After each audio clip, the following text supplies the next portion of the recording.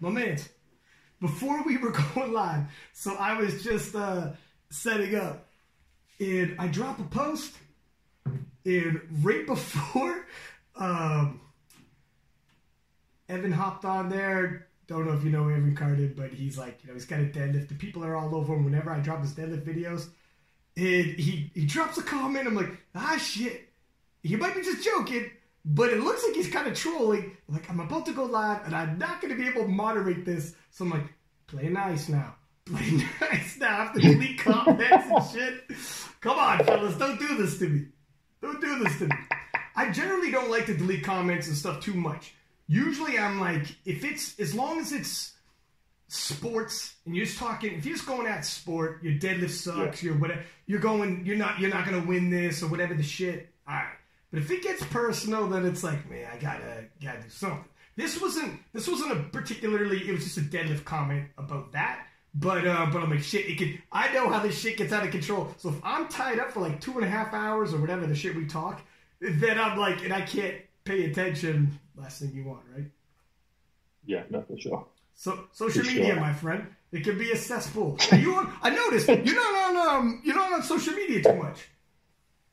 No, I'm a lurker, right? Like I'm there stalking. I'm stalking all of the competitive athletes and stalking my own athletes, anyone I might be helping. So I'm around, but it's not something that I'm posting up, right? Keep a relatively private life if I can. So that, and I haven't been competing myself for quite a while. So because you keep a little presence, but I'm at the Worlds and I see you there, and then I see you in the videos and stuff, so I know what's up. But yeah, the last time you posted was like 2 years ago. And for people who don't know, so I've been on this, everyone notices I've been on this huge kick. Pardon me, excuse me, fix my camera for a second. Been on this huge kick having tons of game day coaches on. And here's what I started finding out.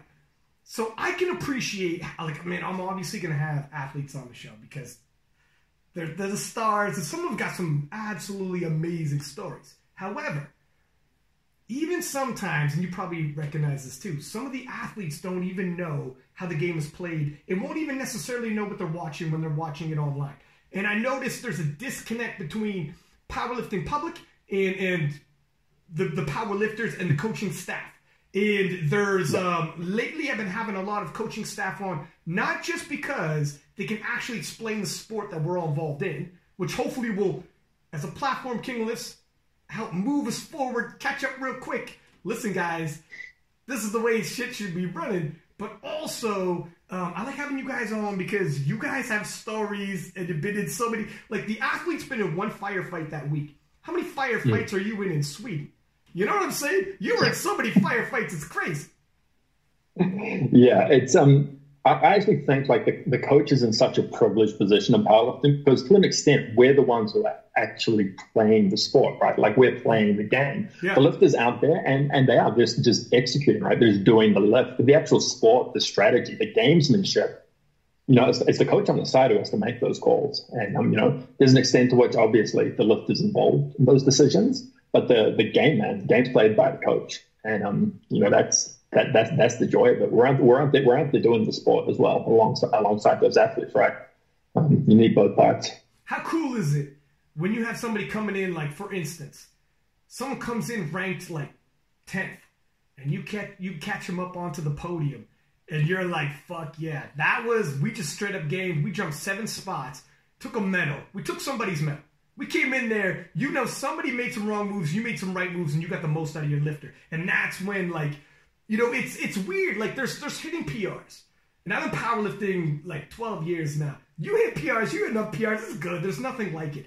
But there's a reason why there's fantasy league, like football, whether it's American football, baseball, whatever the shit. There's all these fantasy leagues because everyone loves being the general manager, moving your troops around and trying to get the most wins. So when you go into an international event, like a world event, and you're a coach, and you have all your nominations, and you're like, game on.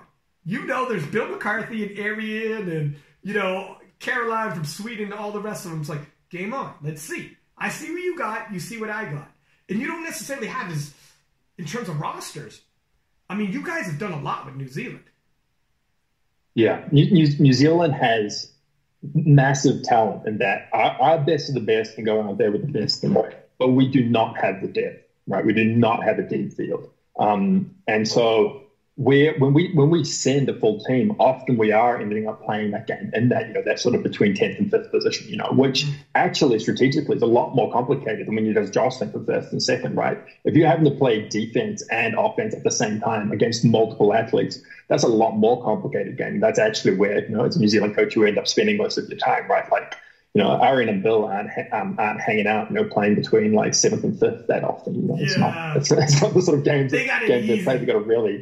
They got a deep bench, man, right? Like you go to USAPL and that's, the top 3 or 4 lifters there could often take out worlds, right? And so it's a different game. Now, obviously, when they're in the US, they get to play all kinds of tough, challenging meets as well. But at Worlds, we're playing a sort of a different game to them. But like Canada as well, like we care about those team points, and for the first time ever, we're starting to get sort of, 5th, 6th for teams, which for a small team like ours is really, really good.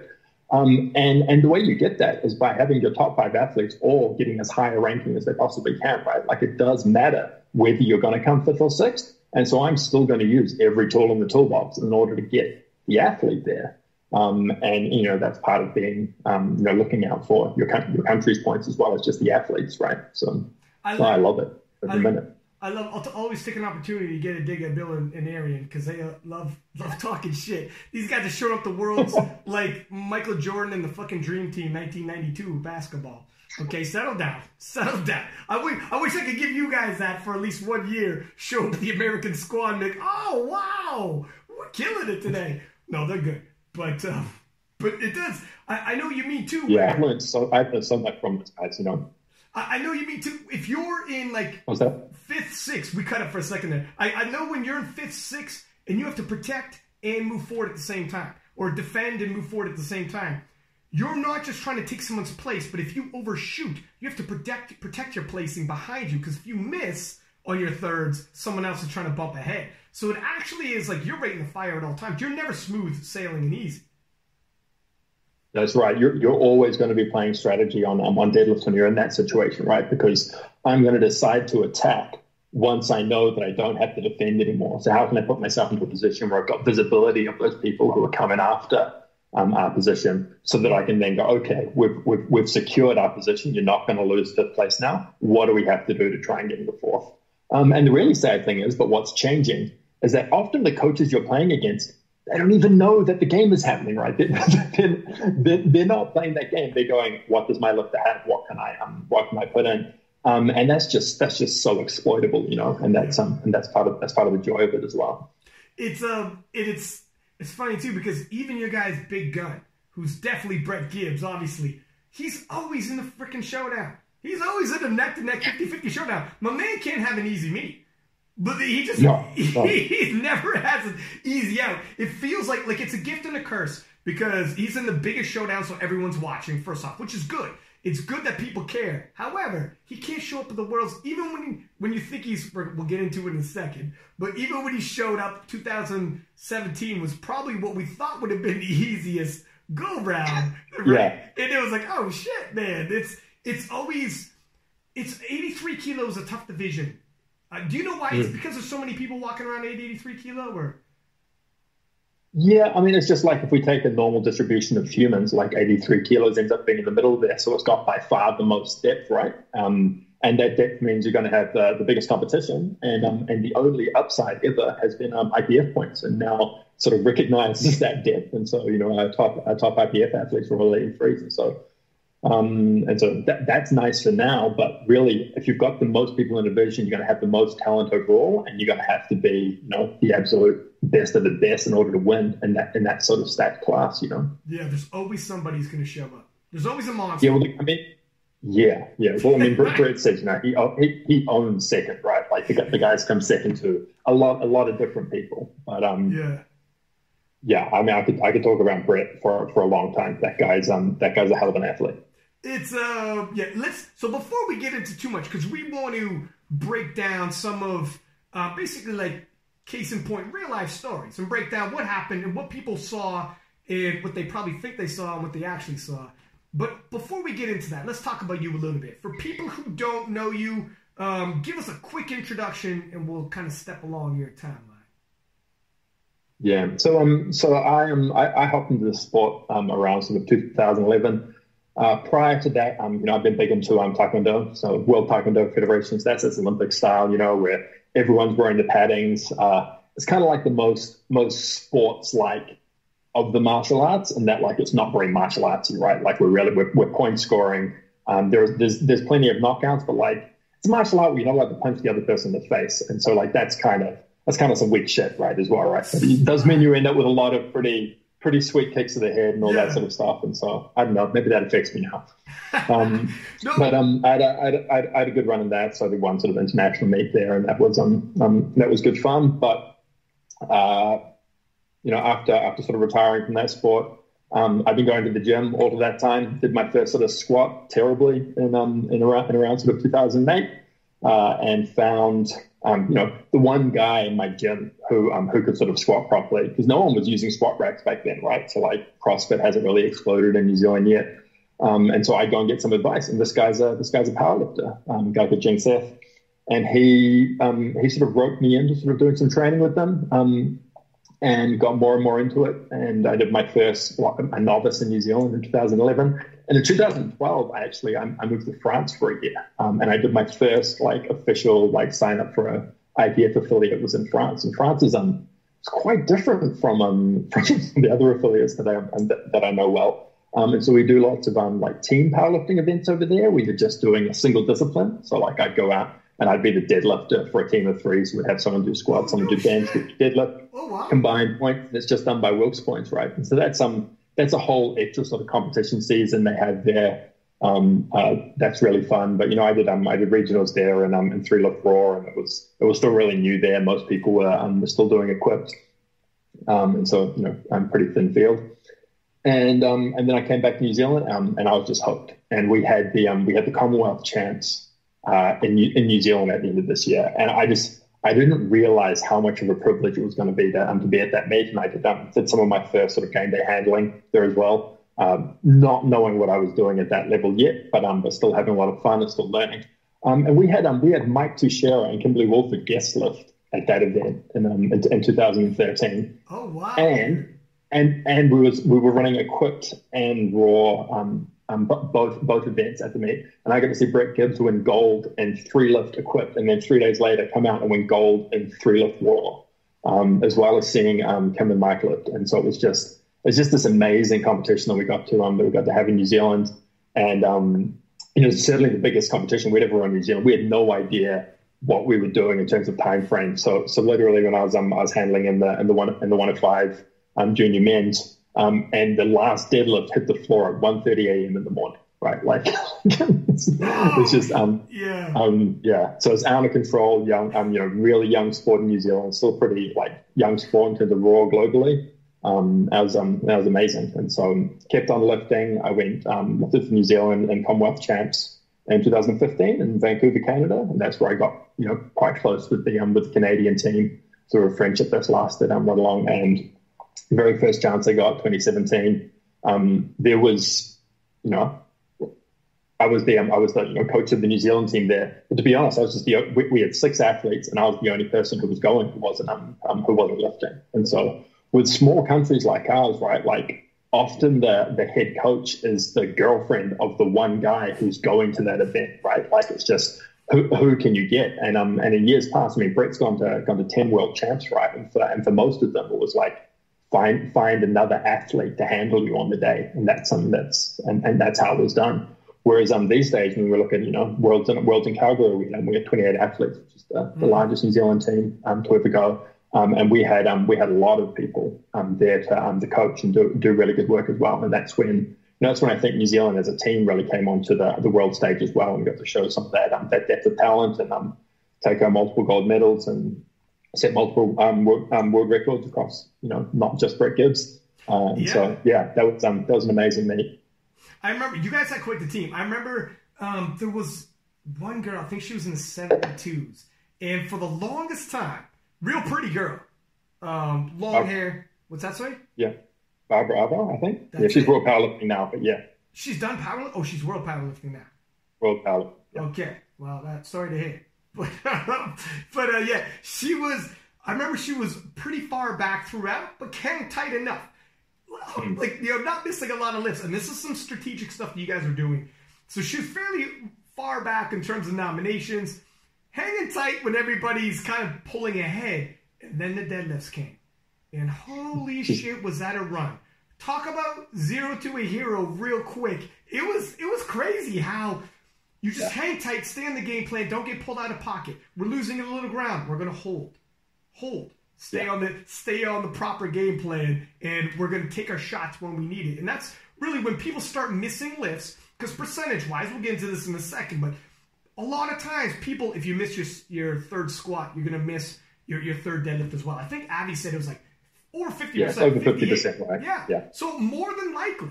So when you see these patterns and people are missing early, should we go heavier? Hold. Let them keep missing. Yeah. Stay in the pocket. Because come the deadlifts, we're going to make our charge. You're 100% right. In terms of previously, Avi was talking about game day coaching when he first got in the game. And Avi's an OG. He's been in the game for a long time.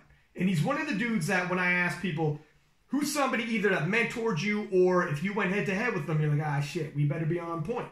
A lot of people are like, definitely Avi. And he was saying when he first got in the game, he read that rule book like it was a quarterback reading a playbook, okay? And he knew it front and back. And then he read when he got into the nominations. Went over the nominations, social media came around. Oh, everybody likes posting on social media. Now he's gathered from results pages, and back in the day, we didn't have quite the resources when it came to results pages. You got to be resourceful yourself.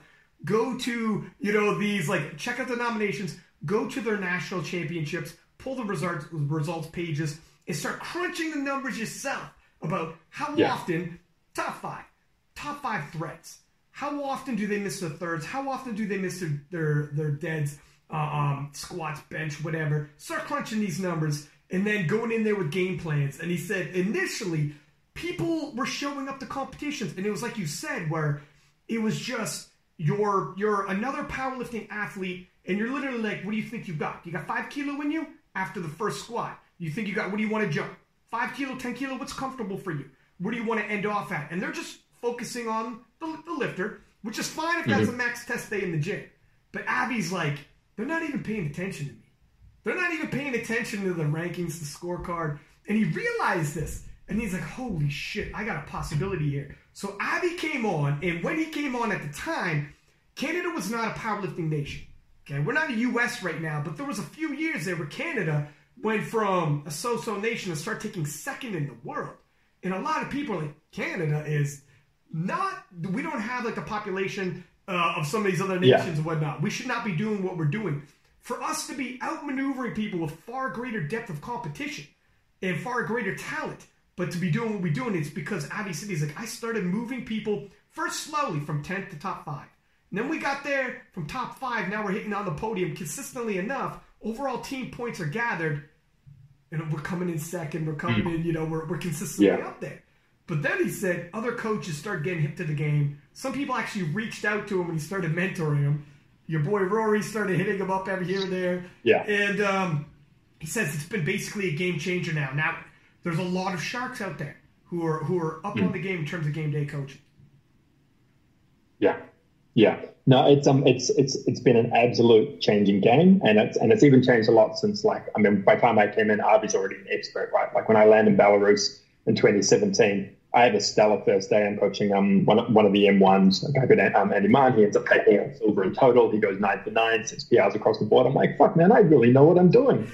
I did not know what I was doing, right? Like, that was so that's a game. That's just a single person showdown. And the mat's pretty simple. But then as the week keeps on progressing, I start handling, in the midst of some tighter competition, I start seeing, like Avi and Ari are sort of two guys who at that meet, who I was watching really closely, going, okay, this is how it's done, looking at how they're prepared, how they're thinking. And then I had this absolute privilege, which was that we were it was the under 63s opens, and the US team didn't have Jennifer Thompson there that year. They didn't have a 63 nominated, so Aaron's just kind of floating around. And I said, Arian, you're going to help me run this. Just for the deadlift strategy, just to give me a flavor for it, because it was very, very tight field at the top. And I think we're shooting something like fifth on total, but we're also looking at that bronze medal of the deadlift. I'm like, how do I go and get this? And do you know who we were going after? Who we had to hunt down? You know her. Yeah, it's Christine Castro, right? And so now I've got Arian helping me pick numbers again. So now Castro didn't have her best day, right?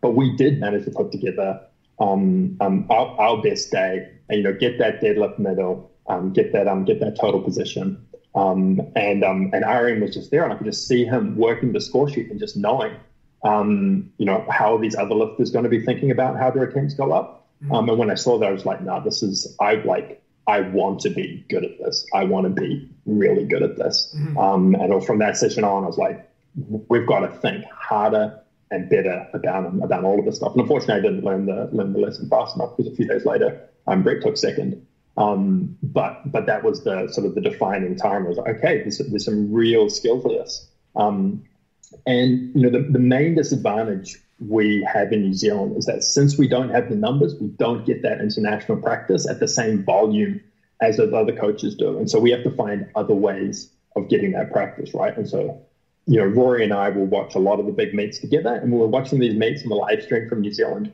we ourselves are estimating what is each of this lifter going to choose next, what do we think they're good for on their thirds, and we just game day strategy remotely, session after session after session after session, tuning, that eye for the strategy against these lifters, and never look back. And we came back in 2018 really, really well prepared. There's nothing like, whether you're a coach or an athlete, look, you can read all the articles you want, ask all the questions you want, but when you're in game day and on the large, the biggest platform really is the IPF World Championships in terms of the lifters, people involved, and if you take an L there, that will make you do your research. That will keep you up at night. You're like, that's never going to happen again. Why did that happen? What could we have done better? And other sports, when it comes to American football, okay? Probably the same thing with rugby over there. I know you guys got the All Blacks, but when it comes to American football, they watch footage. The coaches watch footage and go over footage just to see scenarios. Like, what are we dealing with? What would we have done? And real quick, let's talk about, it's not just for anybody who maybe didn't see the Avi podcast, and you better double back and listen to it. But there are some variables with the chip, body weight, lot number, and who's lifting, preceding who. We can briefly talk about these variables just so anyone listening or watching doesn't get lost with what we're talking about. It's going to make it a lot easier to follow us. Yeah. So I'll start with body weight. Like if I'm at the start of the competition, so once we're there and everyone's weighed in, I'm going to be building up this sheet and just taking some brief notes that I can make decisions quickly, right? And so I care about their body weight, and in particular, I don't care about what it is. I just care about whether it's heavier or lighter than my athlete, right? Because if it is lighter than ours, then we're going to have a total that is larger than theirs in order to win, which usually means 2.5 kilos. And if theirs is heavier than ours, then I know that we just have to match them in order for us to take the win, right? Because we're always looking for what's the smallest weight that we're going to put on the bar in order to get the outcome that we want, right? And then lot number is about, is what order you weigh in at, which sometimes can be really important to your guy, right? Like if a low lot number has this one advantage, which is that if you're lot number 1, you're going to get the weigh in first, which if you've done a big cut, that could be an extra 45 minutes for you to put weight back on your body, and that's going to be super valuable to you. But for the rest of the day, it's a disadvantage. You want the highest number possible, and that's because when weights are equal on the bar, it goes in lot number order. And so if you want to be able to see what someone lifts and see what they put in, you want to have the higher lot number, so you can have the same weight on the bar but still have that visibility and strategic advantage. And then when it comes to chips, chip just refers to the fact that whenever you're in a competition, at that level of competition, you are allowed to chip the record for it. So if you're at Worlds, so you can put a chip on the world record. If you're a Commonwealth champ, chip on Commonwealth champ, same for your local and for your national meets. And that just means that particularly if you were the heavier athlete, now you don't have to worry about that body weight advantage. That body weight advantage is gone because you've got this extra 0.5 kilos. And so assuming the other person doesn't end up with a chip on their bar as well, then you've negated that effect. You're effectively going to make the other lifter do 2.5 kilos, an extra 2 kilos more than what you do in total in order to get that win. But I'll tell you why I don't think that triple chip, double chip scenario, and why I think it can actually almost be a trap in terms of your maths. And this is what I do, and that's so the reason why it doesn't matter is because sometimes you're chipping the record, and the record already has chips in it, right? And so when we got to Russell Orhe, for example, on his third squat in Calgary, he's taking 298.5, right? Which is, that's already like 2 chips, but it's actually only 1 chip because it's the record was set by John Hack. It was 298. He's chipping that record. And then we're chipping his, right? So now it's a 3-chip scenario, but like that's kind of a convoluted way of thinking about it. But then when we go, okay, how do we think about bench press coming up? Bench press coming up, we're going to be on the world record on our second attempt. Do we just want to be chipping the so do we want to go 210.5, right? As long, we don't actually, because we want to make sure that we don't make the chips add up to a whole 2.5 kilo, because if we do, then there's no more chips in the game, right? And we know that both Russell and Brett aren't going to be playing with chips on deadlift that day. And so any chip advantage anyone had is going to disappear, right? And so how can we make sure that we're still keeping that chip advantage when we're thinking about what those bench attempts are? And so the easier way to think about it is that at the end of bench, I just look at their subtotals, right? And I get the subtotal for every athlete. And one of the reasons why I don't rely on the score sheet for this is because when you're at smaller meets, sometimes the score sheet disappears, right? Like if they've don't have enough monitors and the person's on good looks and they're typing in the next session, you just can't get access to it, right? And so I'm always make sure that I've got my own sort of equivalent of the score sheet. I just want to know what they've got, what do they bench, what's the total, are they lighter or heavier than me? And then I just care about this one number, which I call the differential, right? So how many more kilos or less kilos than this lifter do I need to deadlift in order to beat them? And I have that for every single athlete. And then for the rest of the day, it means I'm usually not looking at the prognosis column. I'm not going to get quite a complicated score sheet sometimes. I'm not going to get confused by that. I see this lifter, I see the attempt they've put in, I look at what the differential is. I go, am I in position or not position against that? And then I work from there. So that's how I end up working. And in that case, I don't care what the chip is. I just work out how much more I need than what they're doing, how much less in my storm position, and then I take that. And that's my starting point for deadlift strategy. And that just means you're not thinking about 1 chip, 2 chip, 3 chip. Like, it doesn't matter. What's the number? How much more? And then as Arvid said, you just got to be able to do that math really fast. And once you've gotten those bits taken care of, now we can start thinking about, okay, what order of things are going to happen and where am I going to be putting in place over attempts and those sorts of things. So that's your starting point. What's the difference between their deadlift and your deadlift that gets you the outcome that you need? It's because Abby was talking about, you got to do math real quick. And you can't be just, don't vibe it, don't guess it. If you misload the bar even 2 kilo or whatever it is, and it's just 2 extra kilo, you might, well, that's nothing. Well, when you're talking about the top end, that's the tipping point. That's everything. There's always a 2.5 kilo jump that you wouldn't make, right? There's always one that you would make and always one that you wouldn't make. That's going to happen. And I have seen on the world stage people take 2.5 kilos more than they needed to and just miss it and give up, whether it's a total position or a deadlift position. And that just breaks my heart. Like get the numbers right. It counts as a mistake, and there's no one else to hold accountable for it other than the person who was running the numbers. Or sometimes I was about to say, sorry, to cut you off. I was about to say, if you ever do that as the handler, misload it, you're like, oh, please cover my mistake and hit that. So nobody has to bring this up to me. That's right. That's right. Well, I'm still going to bring it up to you, though. Yeah, that's right. If Rory did it, you're like, Rory, we got to talk, my man. What's up? What happened there, dude? What are we doing here? Yeah. And so there's those variables as well as, obviously, you could change your opening squat. You could change your opening deadlifts, bench press as well.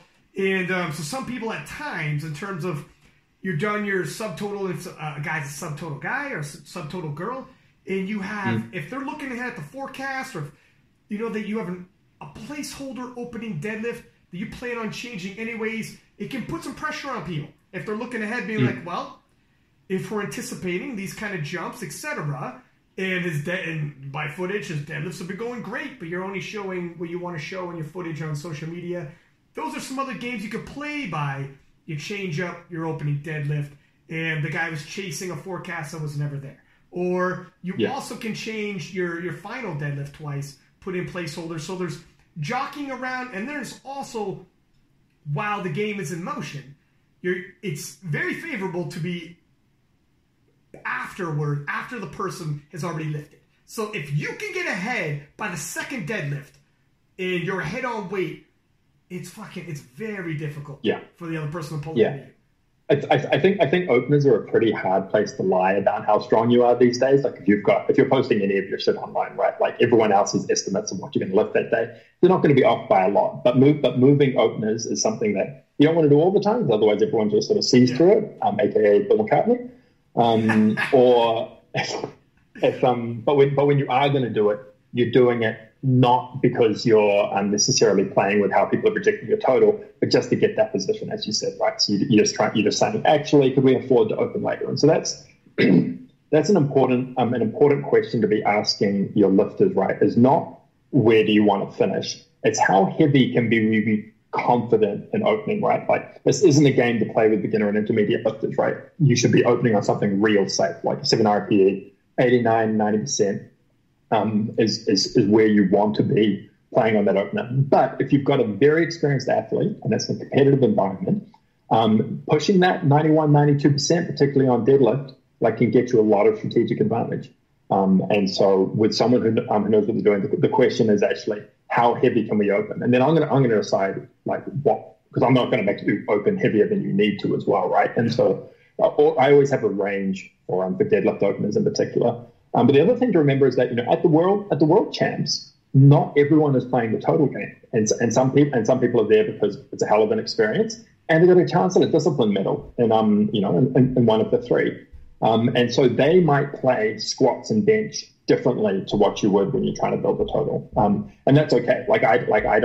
I don't like to do it too much because, as I said earlier, I'm obsessed with that kind of team points thing. Like, let's get the highest total you can in the highest position that you can in the rankings. But not everyone's playing like that, right? And so if you've got a chance to get a medal in the squat and bench, you have to play that like deadlift but with no changes, right? And so that looks like getting control from the first lift. And so you have to ask the same question: what's the heaviest we can open on squats today safely? Because I need to have visibility of these people that you're competing against for the squat medal in order to get it. It's risky games. As I said, you want to be doing it with someone who's pretty experienced, and you want to be really confident in that opener. But you need that visibility so that you can match the jumps, stay ahead of them, and have a chance of getting that medal, right? And so sometimes it's confusing because people are playing that game around you, and you think it's game day strategy, and it's just discipline medal strategy, right? And so you sort of keep an eye on that, try and figure out what they're here for, and you can exploit that as well, right? Like, so there might be someone who's playing in that third, fourth, fifth arena who gets distracted by going after those medals, right? And so then they end up missing that third squat, which, as Avi said, that's going to hurt them that day. And if you can see those sorts of mistakes are on the horizon, and you can set your athlete up to take advantage of that, take position from someone who they're not necessarily stronger than, but who they can have a better performance than.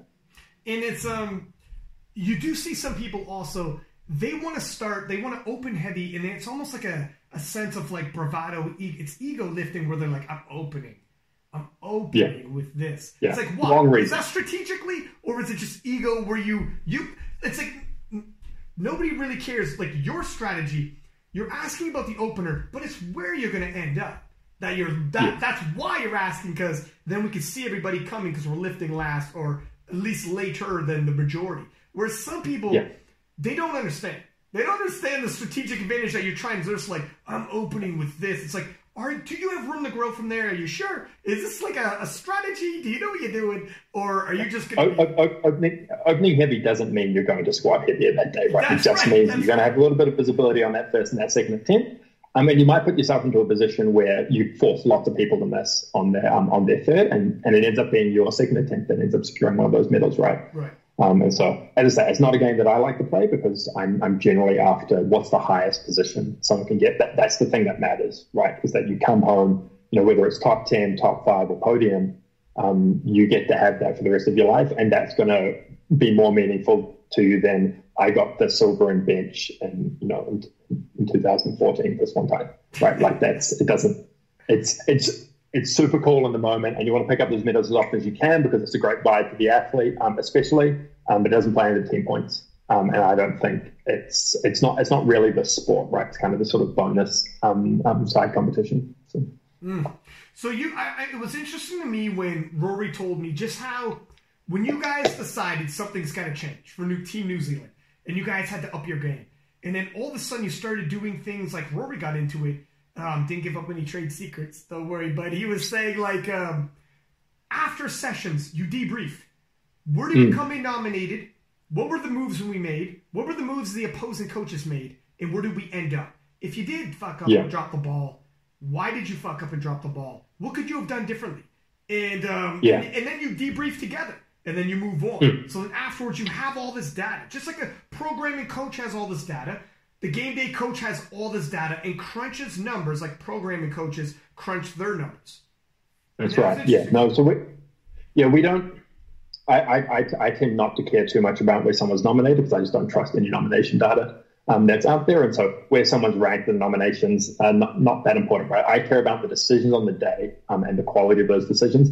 And I'm not even really assessing how well that person transferred their training to the competition day either, because there's so many factors that can come there. But you can be having a non-strong day and still have a perfect performance in terms of decision making from the coach, right? And so like the starting assessment that I would do, like if you want to start looking at your own coaching experiences that you've done, the first thing that you'd say is how many attempts did we make, right? So how many out of 9 to 9 am I going? And I might look at a whole competition. I might coach 10 people. Where am I averaging, right? So am I putting weight on the bar that lifters can do? And then get a little bit more nuanced than that, and I say, okay, what about third attempt deadlifts? Because if the person doesn't lose position and they attempted the minimum they needed to do to move up a position, and they missed that lift, that's not a bad call. That call's like correct, right? And that they didn't give up any position and they did the minimum they needed to do to try and get a new position. So that's fine as well. And then I eliminate any decisions where a person has only increased their attempt by 2.5 kilos. If you increase by 2.5 kilos and you miss, there's no weights left on the bar, right? And so once you've taken out those, you can start to say, okay, so where are we losing kilos? And then we do this assessment just called kilos lost, which is that for every attempt that you miss, what's the difference between 2.5 kilos less than that and the attempt that you did make before that? And so, for example, if you go, 210, 220 on squats, and then you take 230 and you miss it, then there's a 7.5 kilos that if you'd chosen any weight in that range, there's a chance that you would have got that right. So if you'd gone 227 instead of 230, then you non-zero chance you would have got that. So we call that 7.5 kilos loss. And we look at that as sort of a percentage of their total, and get sort of a feeling for how good a coach is performing across all of those. And this is the assessment we run on ourselves as well, right? And that's a really good starting point. And then once you're getting those numbers as low as possible, like 0 kilos lost would be like a 9 for 9 day type thing, or it could be a 7 for 9 day. But you only miss your third deadlift and someone misses their bench after you bump to 2.5 kilos, right? But like those are good days, right? Those are good sessions, A+ on basic mistakes. Then you can start to look at some of these more strategic elements and ways you might have been able to force errors better in other people or get in better positions and those sorts of things. But you got to get those basics right first, which is make lifts, right? Put weight on the bar that the lifter can go out and achieve. I know when Matt Gary does his massive meta-analyses on competitions, right? The people who are taking gold usually averaging like 8 to 8.1 out of 9, right? Like they're not going 6 for 9. Like unless you're Jesse Norris, there's like just not a viable strategy for you to be winning competitions. And so you got to be going out and doing those lifts, right? What's your quote from Maria T on her third? World champions don't miss the lifts. Did I have a good quote? Was it on the live stream? Yeah, it was. Yeah. See, my man. Here's the thing. It's so weird. I have done so many sessions on like so many worlds that I see quotes and hear my voice on videos, and I don't even remember saying it. I'm like, oh, I've had some gems. I'm like, oh shit, okay. That's some good stuff there. But I talk so much live TV where it's like so many hours. But yeah, no, it's interesting that you guys would like, because here's what I think's going on for a lot of ways in powerlifting in general. I think initially it was technical work. And all of us as powerlifters started really honing in on how do we get the most out of our levers in the squat, bench, deadlift, low bar, blah, blah, blah, whatever it is, sumo and the different styles, whatever. After that, there was like a big wave. Now we got to get a lot tighter on our programming. Guys like Mike T started introducing RPE. I mean, there's a lot of people that contributed towards that. And then the programming really came on point. But when it came to handling, the styles and just the breakdown of collection of data that you just described, I mean, how few people probably do any of this. Like, how do you collect that? How do you say, is it just, well, we went 8 for 9, 9 for 9, but do you know, like, why and how did it play out? And let's talk about that. And a lot of handlers really couldn't. And it's I don't know if all national, well, I know a lot of national teams don't have these checks and balances in place and start changing information amongst other teams. Like, to develop this, did you do it on your own? Did you talk to other nations and say, how are you guys critiquing? I know you've mentioned, Matt Gary, Bill McCarthy, Abby Silverberg, etc. Yeah. I mean, I've spoken personally to, all the people you've just said, to learn everything I can about how they both do things as an individual, as a game day coach, and how they think about things at that national level. And we didn't ask for permission. We've got a small, it's a small community here in New Zealand. We've only got, I think, like 600 powerlifters in New Zealand. We've got a small committee. And I just started writing reports. I don't think anyone had done that before, but I just started doing meet-day reports. And so we would write those, and Rory and I would collaborate on those in the future, and we'd go and talk to and interview the other coaches who were handling and making decisions, and just sort of incorporate it in, and then we just present it back to our executive. Just to bring some self accountability and some reflexivity into it as well, right? Like you've got to look at all of your own work in order to get better. I mean, the other way to get better is just to do it a lot, and there are a lot of people out there who I think, I just intuit it quite well. We've been doing it for a very long time, and you can get to that level this way. But better, if you want to get better today, go and get really self-critical on how you're making decisions, and hold yourself accountable to it, and try not to make the same mistakes in the future. If you don't, it's kind of like a coach who does programming, shoots you a program for like 4 weeks and doesn't even hit you back and want to, like, where are your numbers at? How does it done? They're just shooting you off templates. That's the equivalent of a game day coach who's not collecting data, not analyzing what happened afterwards, not looking at where did we lose some kilos here? What happened? And even if we won, what happened? Let's take a look. Let's crunch some numbers here. And there is going to be a difference between individuals like yourself who are literally like an American football coach reviewing film and be like, well, that's interesting. That's interesting. Why did they do that? Because there's a chip in place. They had lot number. They didn't have body weight. When you start looking at all the variables and you're jotting this down on your notes as you're watching video, and then you're like, oh, wow, okay, I wouldn't have taken that attempt. Let's see how it shakes up. This is the shit that's going to separate come game day when the sharks start smelling blood and somebody's around that hasn't done their homework, so to speak. What nations are doing their homework? And have you seen situations where some nations are just totally vibing and you're like, oh, you love. You ain't over the head. Well, I mean, I admire all of the work of both the US and Canada team from this perspective, but in part it's just because I know them better, and I know the guys that are doing that work. There are other every country has both good handlers and bad good game day coaches and bad game day coaches. Except for Sweden, they just have two, and they seem to always be making pretty good calls. Although I'm going to we can dive into the Emil Norling case study later on, because I think it's probably less magical than we remember it. But Sweden, I really look up to Carolina and the coaching she does there, and then the whole US team, right? Like it's not.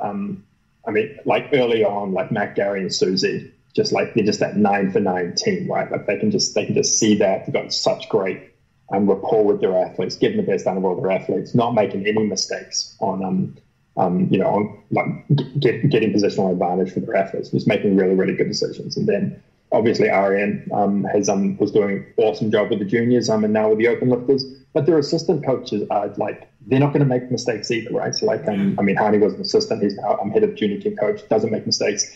And then one guy who I haven't heard mentioned the last few times, but who I really admire, Eric Bodhorn.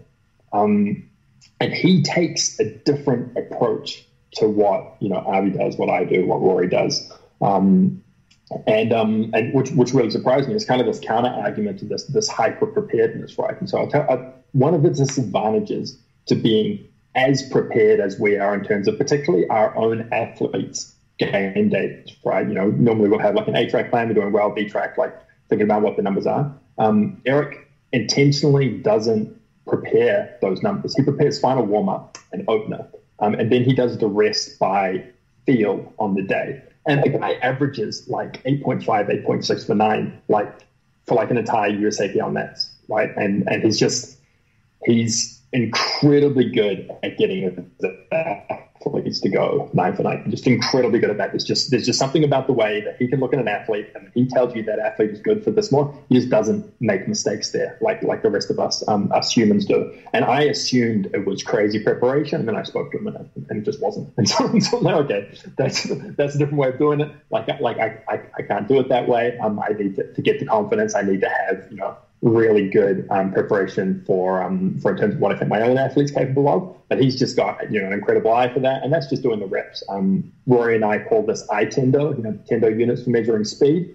You've got to tune how good you are at estimating how much your athlete and other athletes have. And the thing that most people don't realize is that you can be better at predicting what your competitor is capable of doing than the competitor can or their coach can. Right, you can be better than they can. There's a few reasons for that. So one is that you can just be better because you've just done it more and you think about it more. But the other reasons is that you are less biased by how you've seen them train, what you've seen them do in the past. If you're the athlete, you're less biased by how you're feeling. You're less biased by things like round numbers, which comes up surprisingly often. You face in the US. Are they going to take 270 or 272? Are they going to take 272 because it's 600 pounds? There's these little things there that mean that you can do a better job of guessing what they've got. And then the trick is to find the Venn diagram, right, where you want to push them to take something that you don't think they can do, but they think they can do. And so it's really important to know what they think they can do, right? And then you want to find the higher number in that range. Where they're wrong, or at least they're going to be wrong like a decent percentage of the time, and you want to push them into that, right? And so, I'm keen to dive into Melo versus Lawrence from 2019 Worlds. Really, it comes down to what did the lifters think they can do, and were they right about that, right? And we didn't get to play out that strategy on the day, but we can play that strategy, and we can think about how that would look.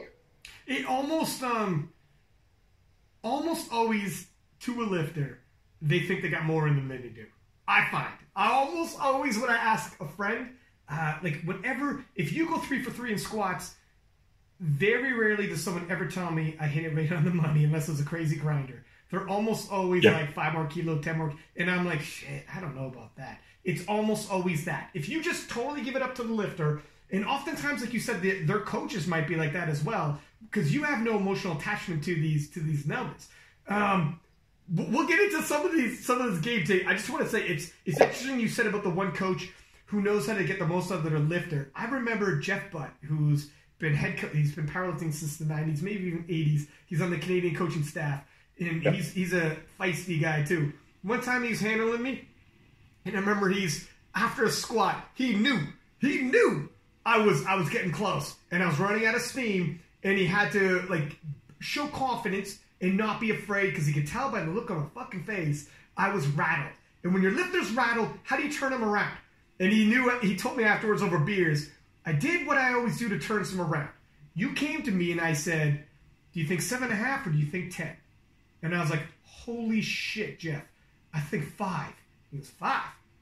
I think it felt heavier than it moved. You don't know how quickly it moved. And I was like, shit, Jeff, I don't know. I think 5. He goes, fine. but 5 you get. And I was like, I'll get 5. And then when I went out there, I'm thinking, well, if he thinks I got 10 and I'm splitting the difference of 5 I'm going to get. And this is the way he worded, and he knew afterwards. I'm like, dog, I saw the video. That shit didn't look like I had 10 more. He goes, oh, no, it did not look like you had 10 more. I just want to get you. It's like, oh, no, love, you did not have 10 more. I'm just trying to get your confidence up. Because if I look worried, you were already worried. You could tell by the look, right?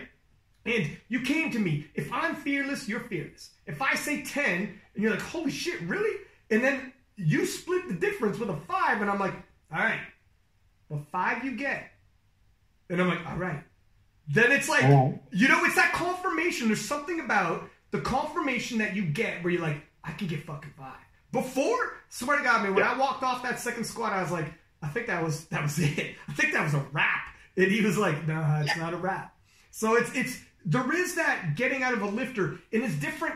If you just try to do the old go get him shit or just yell in someone's face, it doesn't always work.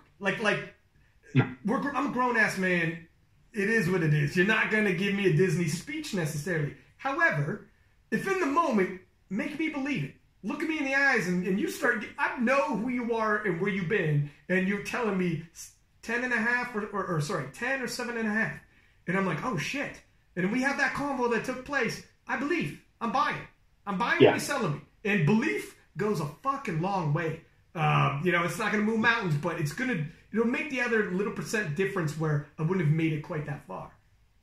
Yeah, it's a minimum requirement, right? Like you can't go out there believing that you're not going to get it. And so if your lift is lacking that belief, you're going to have to find a way to instill it, right?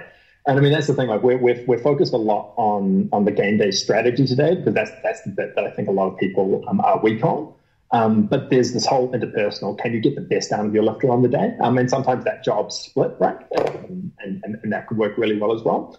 So you got the hype person, the person with the relationship, the person who's looking at that mindset and those sorts of things.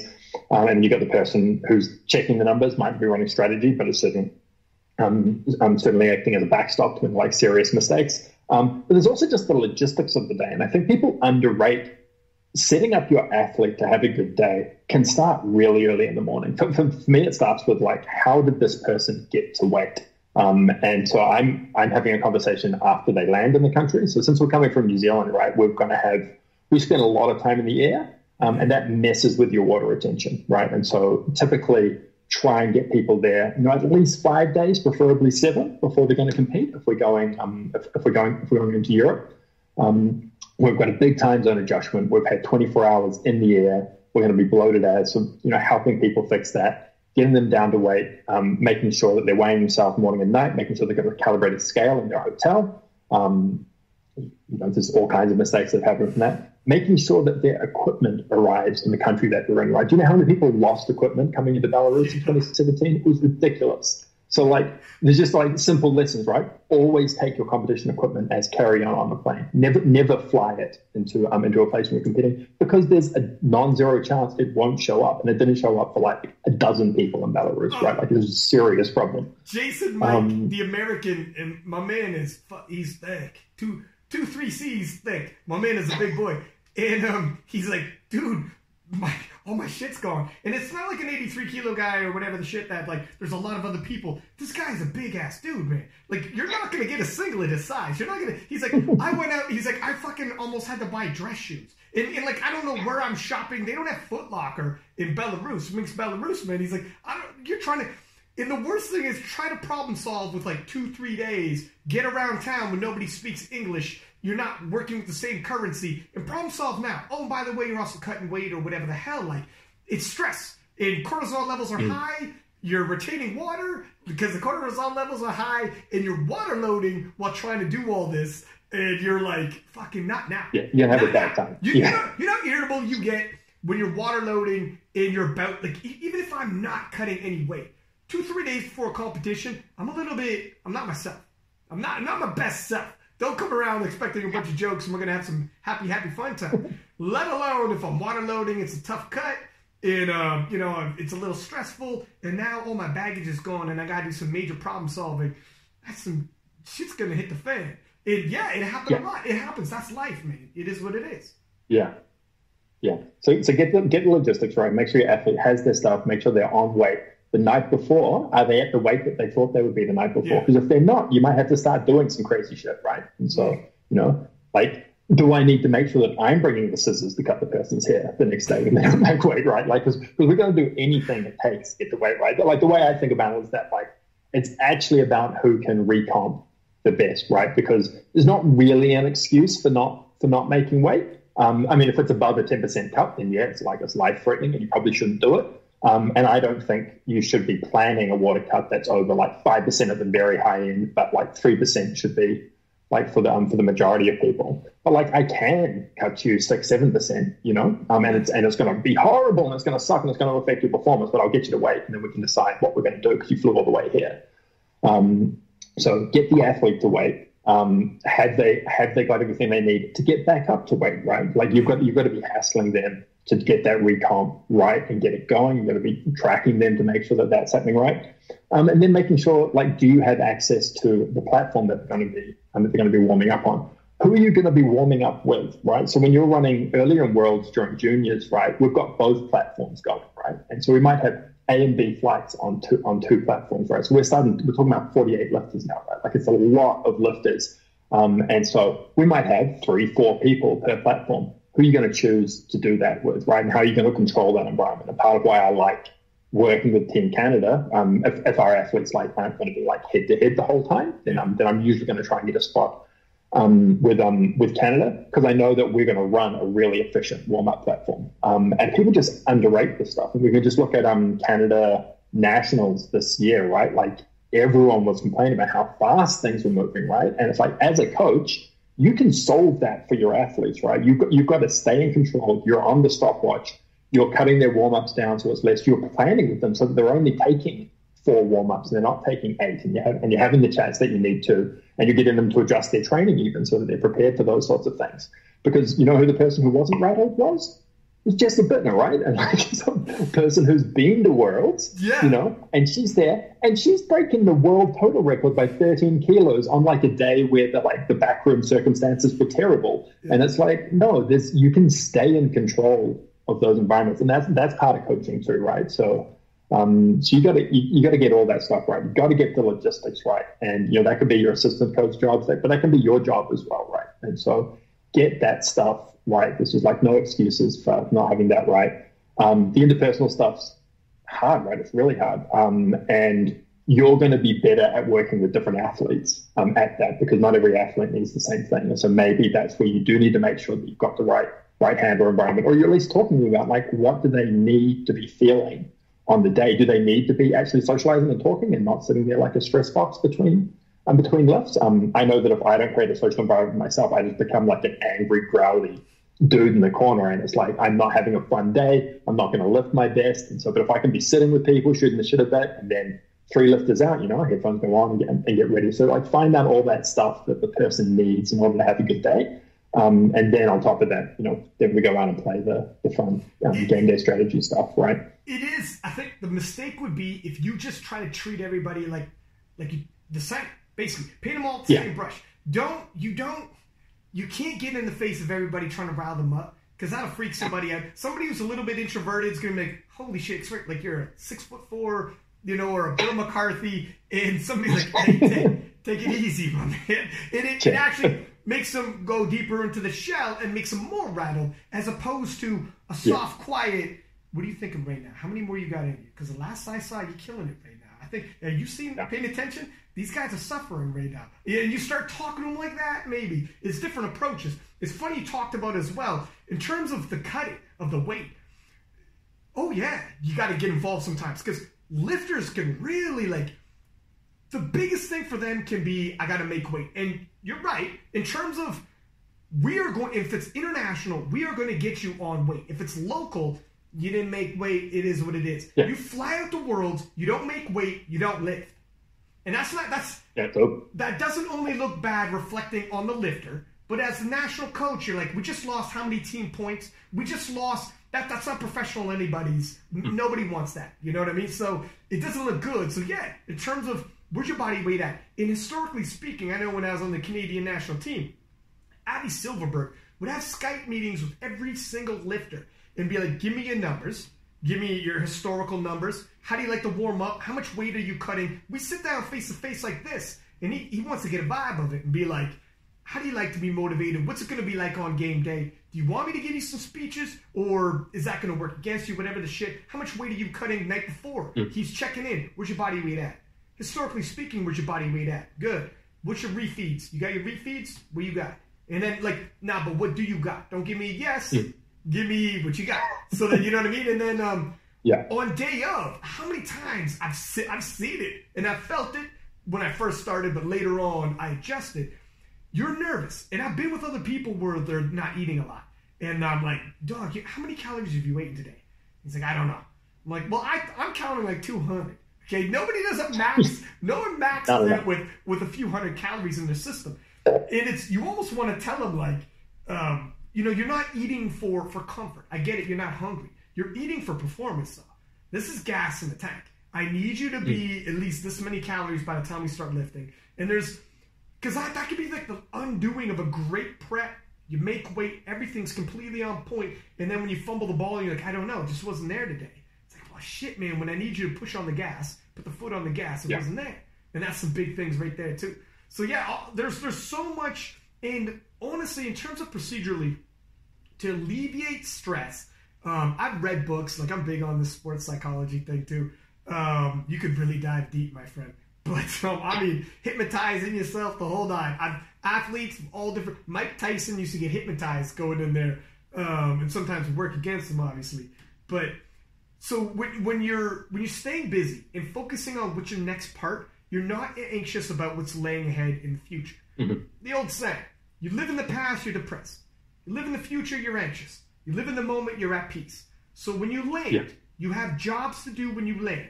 Do you have your Gatorade? Do you have your distilled water? Do you have your refeeds? Do you have whatever? Let's do that. Are you on body weight? Now we're making body weight. Lifting's tomorrow. Let's make body weight today. That's our goal. Just what's next? You got body weight. Okay, the day of, and you got 4 hours before we lift. We're going to weigh in, and we're going to refeed, and we're going to warm. Just be present with me right now. We got jobs to do before we get there. If we stay on task and stay on the moment, it's a lot easier when that shit rolls around. But if you've lived that lifting a million times in your head already, you're going to be mentally and emotionally exhausted. I've done both. I've done my best to stay present and you're most at peace. And I've done way over analyzing. And by the time I squatted, I was so emotionally exhausted because I had done it so many times. It's tough, man. Yeah. You can Brett knows this about himself, right? When he is having fun, he is lifting better. And so it needs to be a fun environment, right? That's when he's going to be at his best. If he's super focused the whole week, just this thing's coming up, I'm going to crush it. But that's not actually him at his best. Him at his best is he's relaxed. He's just kicking it. He's just having a great time, right? And that's whether he comes first or second, right? He's having fun. And so I like to know what the athlete needs, and then you got to try and give it to them, right? So the worst case, if you don't know ahead of time, and somebody rocks in there like fucking Screamer Manuel, and you're like, holy shit, is this guy having a nervous breakdown or is this normal? Because he would.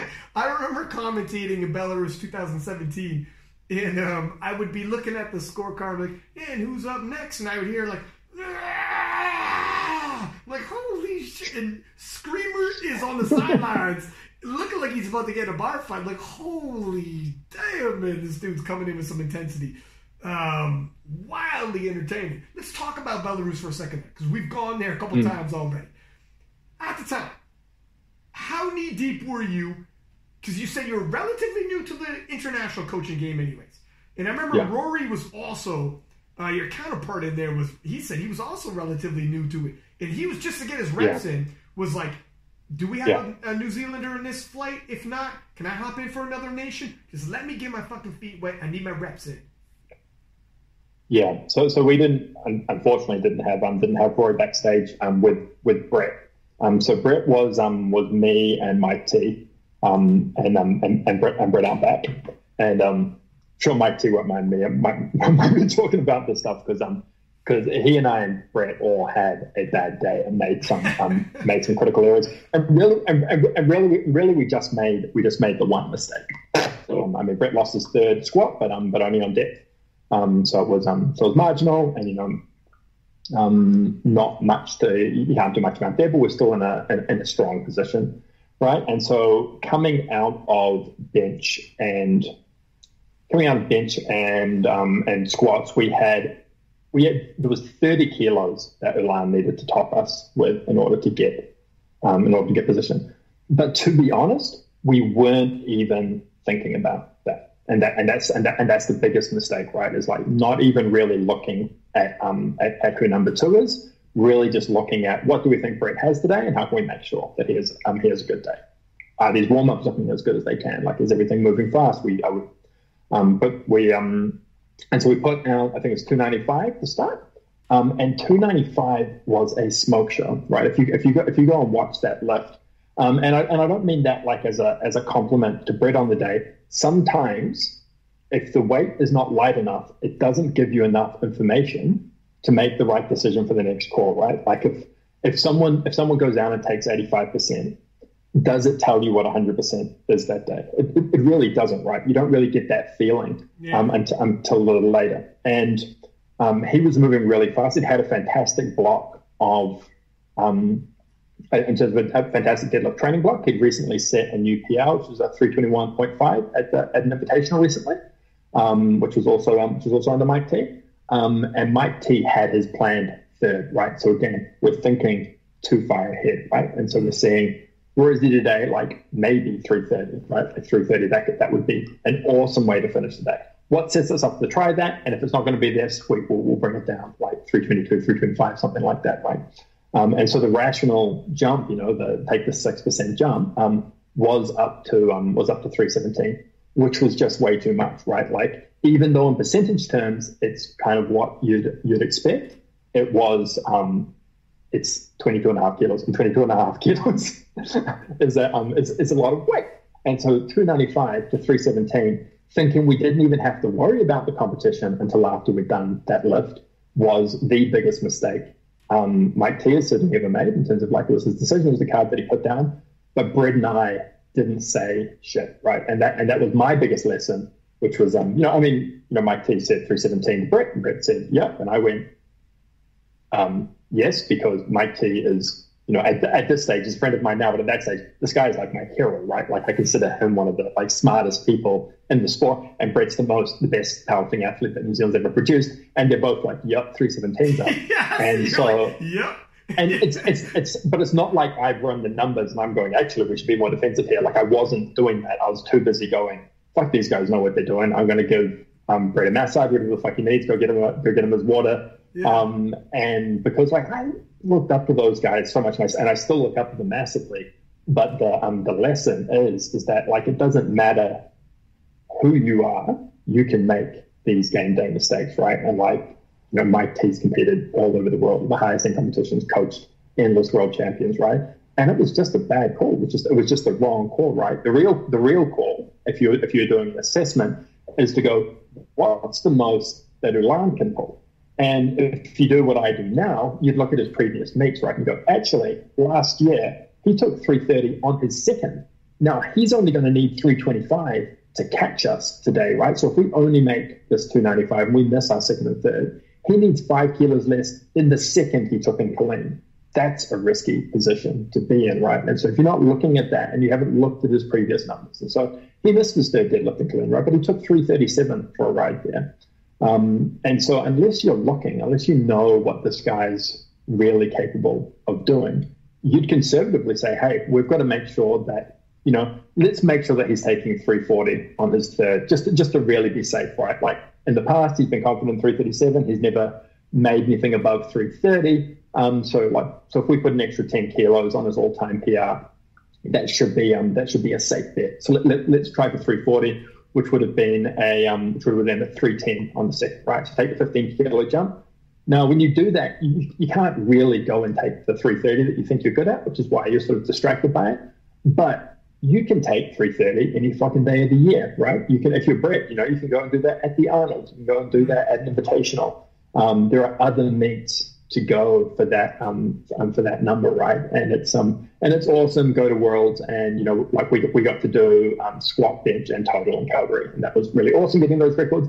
But really, the only thing Brett gave a shit about was winning. He didn't care about any of those records. And then once we'd won, which was after our second, so we knew we'd had position, then it was like, actually, I want to be the heaviest person to ever go 10 times body weight. And so that was why we chose the 317.5 in Canada to get that nice little touch at the end. But it was never the focus. The focus was we are just playing to win. And when we were in Belarus, we weren't really playing to win, not in the way that you need to,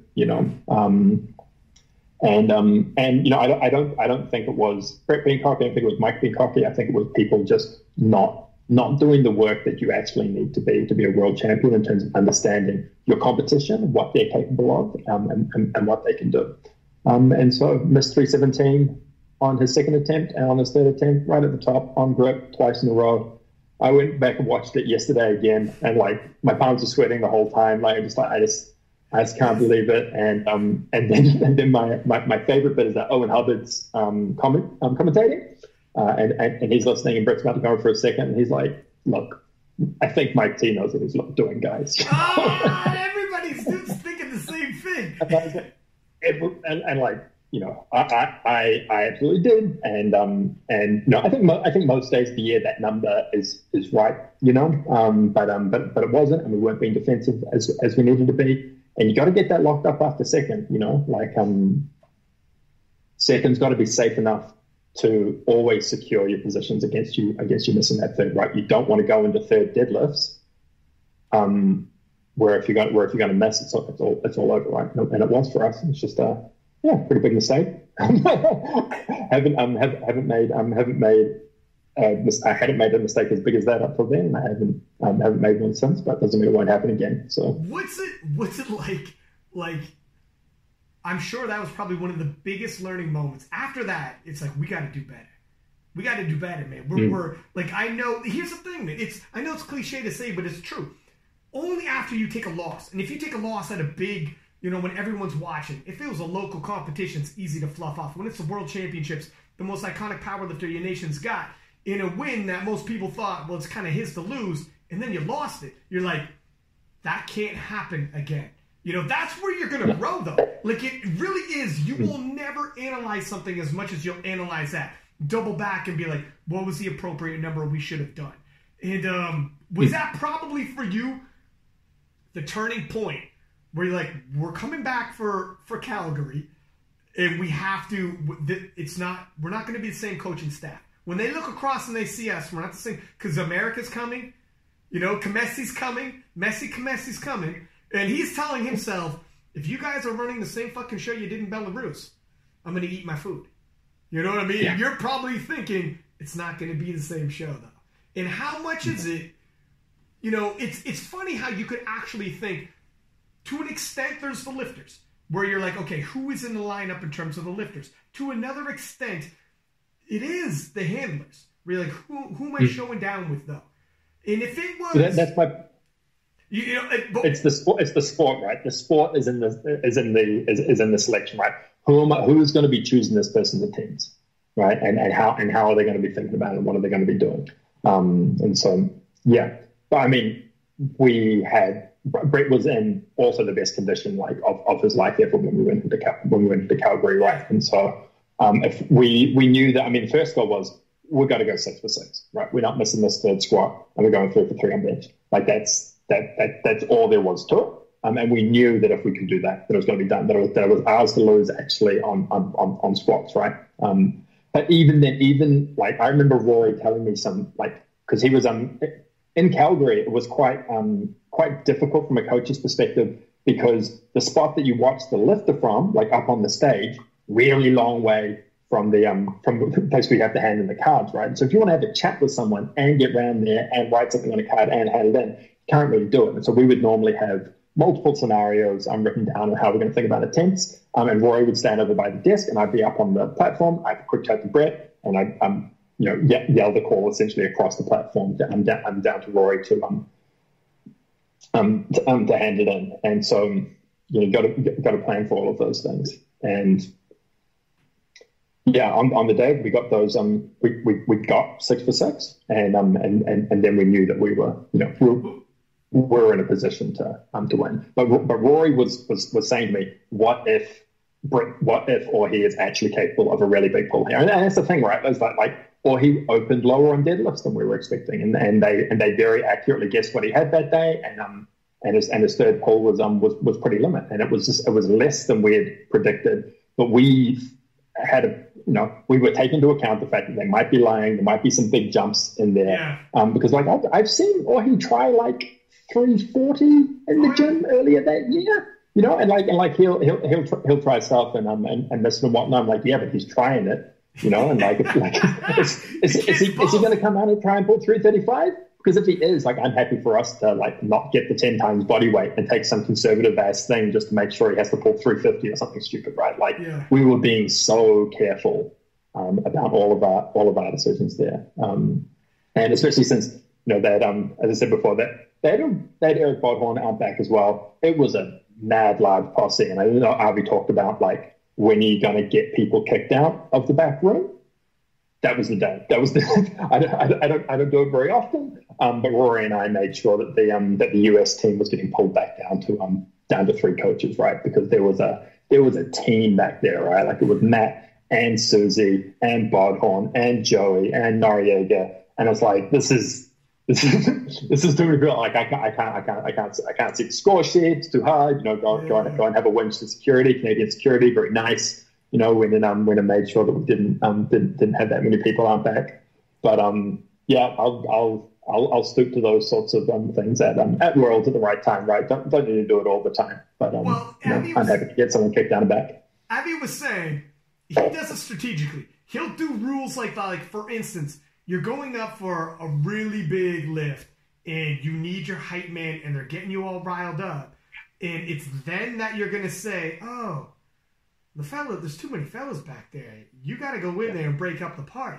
And that will disrupt. Like, he's done that before as well. Or he was talking about a lifter had some kind of a brace. Wasn't quite a belt, but under the singlet, it's some kind of a brace because probably somewhat of an injury. Wasn't a belt, but it sure as shit wasn't a singlet neither. Sure as shit wasn't a gear check. Sure as shit didn't go through the equipment check. He's like, wow, we'll put a pin in that. We'll revisit that in a second. So his assistant's like, let's go tell, the judges and be like, no, hang on a second. Yeah. We're going to wait for the third attempts. And when we need it, when she needs her third squat, now you go. Let's see how quickly she could take that off, how quickly she could get a singlet back on, how quickly she could go up there 60 seconds and hit her final squat. Well, she missed it. I'm sorry, but that's the way the game's played. Like, we got to get our people to the finish line, right? Quick question here. After Belarus, when you go into Calgary and you know what went down, was there a conversation with Brett at all in terms of like, my friend, I know what happened to Belarus. Was there like an accountability talk where it's like, you're not the same lifter, I'm not the same coach? Like, did he see the progress over the year? Because you guys were whole nother monster the next year. Yeah, well, I think I really like earned it at Calgary. So what I basically said to Brett was, if you want someone else, like I assume you don't want my theater coach here. If you don't want me as well, like that's fine. But I've got my hand up to help you, and really I just want to I want to put you kind of a bit more in the driver's seat. Like he'd had some really good coaches that hadn't been performing for the last 3 years, right? So and he said, no, just me and you. And I said, I'm going to have Rory there just to check my numbers. And he's like, that's fine, right? And it was basically just like Brett was, potentially going to be calling more of his shots, and I just make sure that he had the information that he needed so that we were doing not competitively done things, right? So it's not like he's going to be coming out and saying this what's next, but it's going to be more of a chat, and I'm going to try and put him a bit more in control. And then we got him the information that he needed, and we all had, we had really good consensus on what the attempt should be that day, and we're just hitting them all. And then kind of like the rest is history, right? So he needed to take a bit more ownership at that time, and I was really happy for him to have it. And so we just worked together really tightly, and so it wasn't that I'm the coach, you do what I say type environment at all, right? It was like let's like, let me help you have the best day of your life. And I mean, I'd still done it. Like, the competitive research that I did was massive. It was more than I'd ever done for anything before. Like, I just like I don't watch a lot of YouTube stuff, but when I'm going into a meet, and if you put out a lot of YouTube material, fuck, I'm going to watch all of it. It doesn't mean I'm going to enjoy it, but I'm going to watch all of it. And I'm not a fan. I'm not hitting the like button, but I'm watching. And so I'm going to find out, like, you're going to tell me what your goals are, and I'm going to see. One of the things that I really like finding is I like finding footage of people missing where they all should have shown me their warm-ups. Now, that might happen at a meet, and it might happen in the gym as well. And so I always go and I go, this is what it looks like when someone misses 320, and here's the 305 before it that he took. So when I see you do 305 and you put in 320, I have a really good gauge as to whether that's realistic for you or not, right? And so, like, I build a really big index, not just of their stats, right? So lots of numbers they've been doing in the past, what's their hit rate, what's their sort of percentage spread looking like in their attempts, but also show me the last 3 months videos, your top attempts for all of your lifts, just so that when I'm watching those, I have this really good feel for what you're actually capable of. Like. Yeah. Seen you miss before, seen you make. What's that? Yeah, it makes sense. Like, you see when they miss, when they hit, what they move like ordinarily, so you actually know the velocity of what they move. So when they're on the platform or in the warm-up room, you're like, hey, shit, I've seen him handle this weight like half a dozen times. And you have a really good barometer. That's a lot of work. That's right. That's a lot of work, but with that kind of work comes a confidence, right? I mean, I only really do that for Brett, and I did the shit out of it for Sheffield, which is really like a pity that we're not there, because it's putting in the hours, helping us have, like, I'll do an hour's work to increase the percentage chance of us succeeding by 0.5%, right? Like, it's not I really, really care about every little advantage that we can get. Quick question. What if it's somebody who's like, percentage chance winning is 30%, so you got to do 140 hours work? Like, what? You're not doing, like, it's kind of like where somebody's like, you got to tell someone, my friend, you're ranked 35th. Okay, I'm not crunching 14 hours worth of, This is Brett stands to make like $40,000 if we get everything right. Right. And so, like, and there's only so much work you can do as well, right? Like I might put like 40 hours or something like that in total into preparation for something like Sheffield, which is, that's a fucking full-time job for a week though. 40 hours. It is. Only. Okay, let me tell you something. There are people who handle and don't do a fucking. They don't even know like the top PRs of their lifters. 40 hours of research. You know what I mean? Like, I think some people would be really shocked to hear that. It's not just research. It's like prepping. Like, at the time, we didn't have the tools to do IPF point competition, right? So if you want to do real time IPF points, what are the systems that you're going to want in place? How are you going to be updating those in real time? How are you going to be managing that? Technically, only one person out back in Sheffield, so like how you can be making decisions as fast as you need to be able to make them. And then it's just like, let's go and watch a lot of footage. I mean, that includes the time that because I'm not Brett's coach, right? So Justin Reeson has been programming for Brett, and so chats that I'm having with Justin, chats that I'm having with Brett, watching and reviewing Brett's training and thinking about that. Going back to like historical events for the lifters that we're competing against, because some people I don't like. Like, I know Russell's lifting quite well, right? But I don't know like Atwood's that well, and I don't know Charles's that well, and so I'm going to need to put the time in to understand them and how they're making decisions and what sort of position they're in. It's do you feel, and we'll continue on the timeline because I want to talk about like Sweden and all the rest of it as well, but do you feel like, walking into there and there is like 40K US on the line, and man, it's going to be the case where, I mean, some people are just going to fucking vibe it and show up and kind of see what happens, but real professional game day coaches who take pride in their work, like yourself, like Abby Silverberg, like Rory, like all the fellas I've had on the podcast, they're going to do 40 hours. They're going to watch game day footage. They're going to crunch all the stats. They're going to know the percentages that you missed your third dead when you missed your third squat. They're going to know how many times you missed your third dead when you've gone already 8 for 8. They're going to know all your training numbers. They're going to know everything. That's a good chunk of time And we already know when it comes to, if you're looking at Brett versus Orhi, they are so neck and neck. They're literally 1-1. And they're literally like whoever has a good day, bad day by, like we're talking kilos could take this. If there's 40K on the table, and maybe this conversation, maybe it's not right now. Okay, maybe I'm not asking what was the setup for this Sheffield, but do you think in 2, 3, 4, 5 years time, the more lifters actually understand, all lifters understand, game day coaching is not programming coaching. I don't give a shit how good you are at programming. How many hours, what have you done in terms of your game day prep and all the rest of it? All of that. When everybody's caught up and the field is caught up, and it's not just you and half a dozen sharks, it's a shitload of sharks out there, and you're going into Sheffield, and the lifter's going to turn around and say it's possible 40K. I'm choosing you, Angus, but you got to come prepped.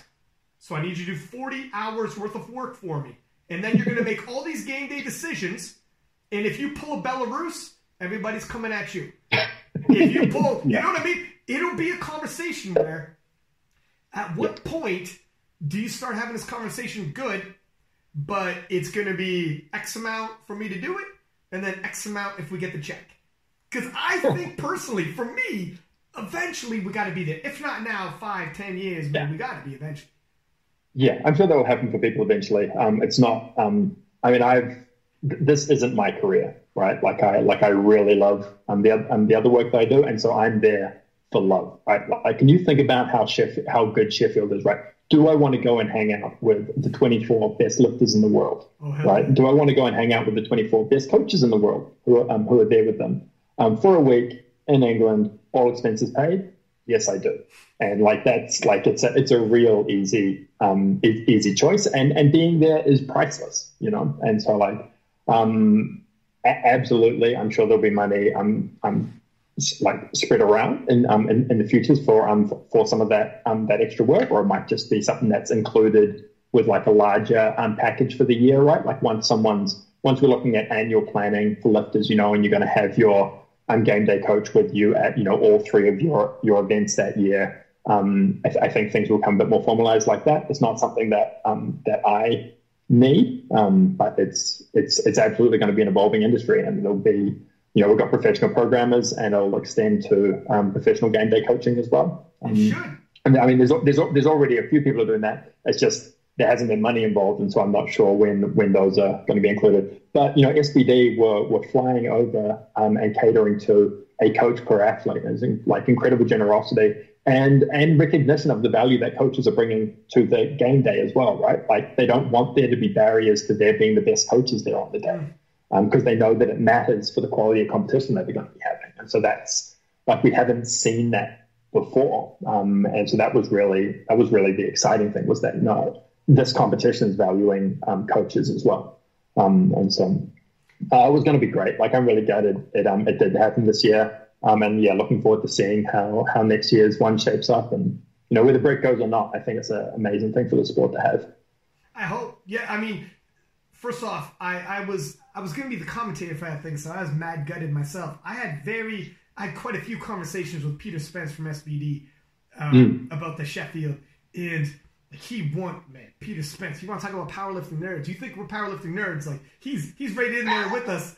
We nerd it up. On like, we will hit each other up talking about powerlifting, like seriously daily, man. We have those chat groups, and he won in terms of getting it, in terms of game day coaching. He 100% gets it. He talks like we talk in terms of, you know, the biggest hits, the biggest blunders, and the best coaches in the game. When you see those, sometimes they have on ESPN, you know, top 10 players, top 10 quarterbacks. They'll have top 10 coaches, and they'll talk. And we're not talking programming coaches. So when we talk powerlifting, there are top 10 programming coaches. There are top 10 game day coaches. Tell me, you know, as long as your programming coach, he's putting all these hours in terms of coaching, can he even put 40 hours into your game day coaching? It might get to a point where it's like, look at, man, we might need you, like an athlete at some point when he walks into a Sheffield, if there's enough money, you might need a game day coach. Oh, we got a cameo.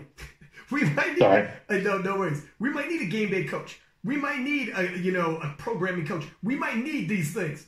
Oh, damn, man, you decked out. You got assistants and everything. See, that's what I need. Dude, that's what I'm talking about, my man. But, you know what I mean? Where we're probably going to be at the point, like Taylor Atwood, for instance, when he shows up, and a lot of the 74s are taking shots at Taylor Atwood. And I remember Taylor Atwood and me were talking, and his coaching staff and whatnot, and people talk about, like, when you see Taylor Atwood backstage, he's got, man, this dude's, whether it's in terms of the strength guys, they divide and conquer, okay?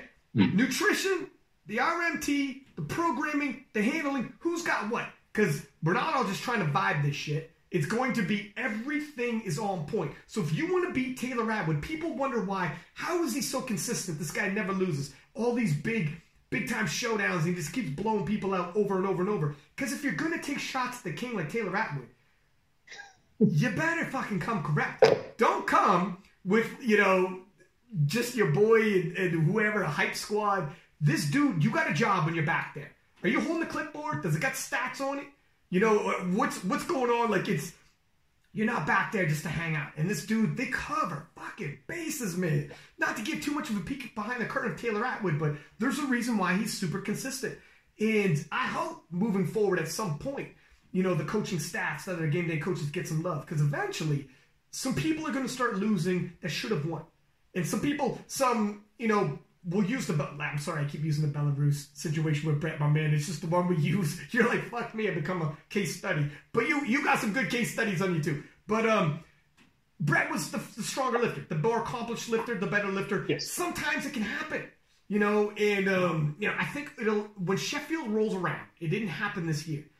But when it's showdown, one-on-one type showdowns like that, if we see throughout the weight classes as years go by, I can't even foresee who knows what showdowns are going to happen in 72, 66. They're just going to happen. And if someone won that should have, that was an underdog or whatnot, people will start replaying. And Peter Spence, like replaying the footage like you did. If Peter Spence was talking about for the SBD showdown, and I don't know what the next year is going to look like, but we were going to do breakdowns. We were going to do analysis. We were going to do replays saying, like game day replays, like football games saying, this is interesting. Take a look at what this happened. We had a chip in play. We had lot numbers in play. Well, there's a body weight advantage. This is interesting that they made this decision. We're going to get into this ourselves right now, but we were going to do all of that to help bring the sport up a level because guess what? We don't got 12 people we got to talk about. At the World Championships, every time someone hits the platform, I have to say, name kilos, and then we talk. New guy hits the platform, name kilos, and then we talk. When it comes down to Sheffield, far smaller in terms of that. So the lead-in, we could have a preview show and talk about things. And during it, I have a lot more time to analyze and whatnot. So, man, I was mad bummed that it didn't happen. And we're going to see some strategic battles and whatever, but we'll see what happens. While we're on Sheffield, I want to talk about the one change they could make that would make it a fairer competition. And it's a weird one, so I don't know if they could go through with it. But there is this disadvantage to the lighter lifters, right? And so because obviously Brett's competing against Russell and Taylor and Charles. Those are your three. That's your top four there, right? Including Brett. And here's the thing: Atwood and Charles have it way worse than Russell and Brett do because the absolute numbers that they're lifting are lower, which means they lose all of the strategic advantage you get of trying to get position on lifts, right? So I am going to get to see all of Taylor's and Charles's squats before I have to choose mine, no matter how aggressive they are with their opening. They're not going to be opening as heavy, right? And so the only way you can fix that, and it's strange, it makes for a strange looking competition, the only way you can fix that is have the bar ascend in IPF points, right? So it's on, so we're lifting 100 IPF points and then 102 IPF points, right? And so now it's adjusted. And so now we're moving up and down the weight. And so the squad loaders are having a fucking terrible time, right? And the audience is like, what the fuck's happening? But that's that. But then it's the sport, right? Yeah. Then you get the advantages of the fact that Charles has a monster squat, right? But he doesn't have a monster squat in absolute numbers compared to Brett, and so I'm going to get to see everything he do. We're talking about a 66 kilo lifter who's going to squat 272 kilos, right? Like that should behold him some sort of positional advantage, right. but it doesn't. You're right. I'm going to get to see that the whole time, and he's never going to get to see our cards, and so that's how it's going to play the whole way through, and then that's really going to matter on deadlifts, right? So basically, by time Atwood's finished pulling, like now we can start going, okay, what did he put up, and then just work it out, and then we can choose our number, and it doesn't matter how aggressive he is, it's not going to be close enough to it. And so Charles in particular, he just has to go 9 for 9 and hope that he's as close to 10 RPE on all of his lifts, and it's literally the only strategy that he can deploy. Whereas, you know, Brett or he, who would be pulling last, have all of the strategic tools in their tool set and a default set of advantages in that they're in position. Whereas if we had bar ascending by IPF points, then it would be like a normal competition. But, you know, you can have Bill McCartney and he'd say that it's the IPF points is stupid and we shouldn't have competitions based on it anyway.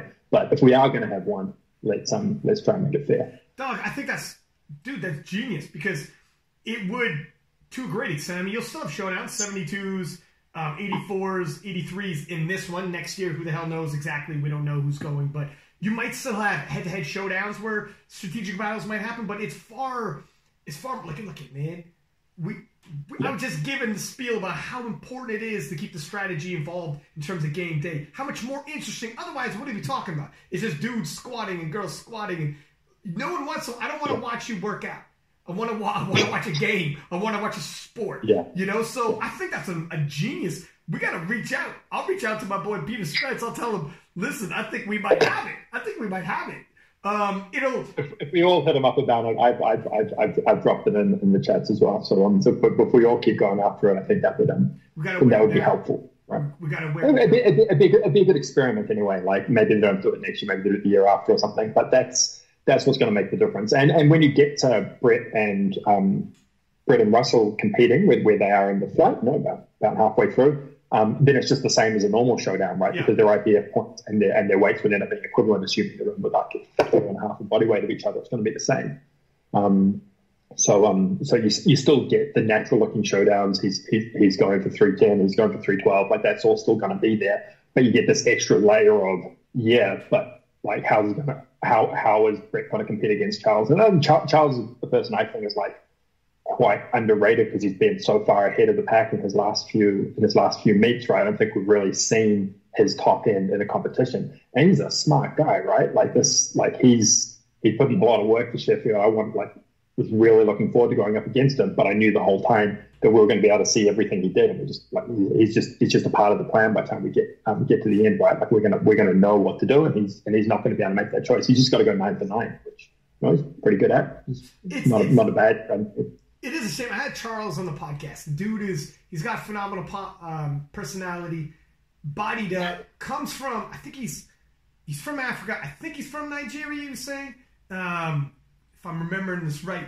And he was like, he's got a great story where he came to the U.S., like complete game changer, no shit. And his work ethic and like he's when he hits the platform too, he's somewhat quiet on social media. But when he hits the platform, he's got that pizzazz. He's got that showmanship. Like he walks up to that bar, and he's got the swag. He's talking shit, like whatever. Like he's it's fun. We had Bill McCarthy and Arian Kamesi on, and I was asking like, with all the shit talking you see in the social media, with all these showdowns, has it ever gotten weird backstage between people?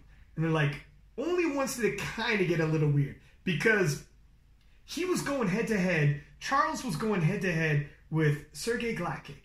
And Gladkick was the 2-time back-to-back world champion. And I dubbed him, I love nicknames from my man. That's why I'm 6-pack lapping at. But I'm working on yours. But Gladkick won back-to-back world championships, never missed a lift, never got a fucking red light. Never got a red light.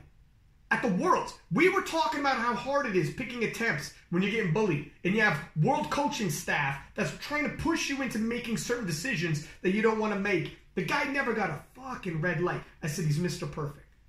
Okay? Because he's at this world level, to be pulling that off is phenomenal.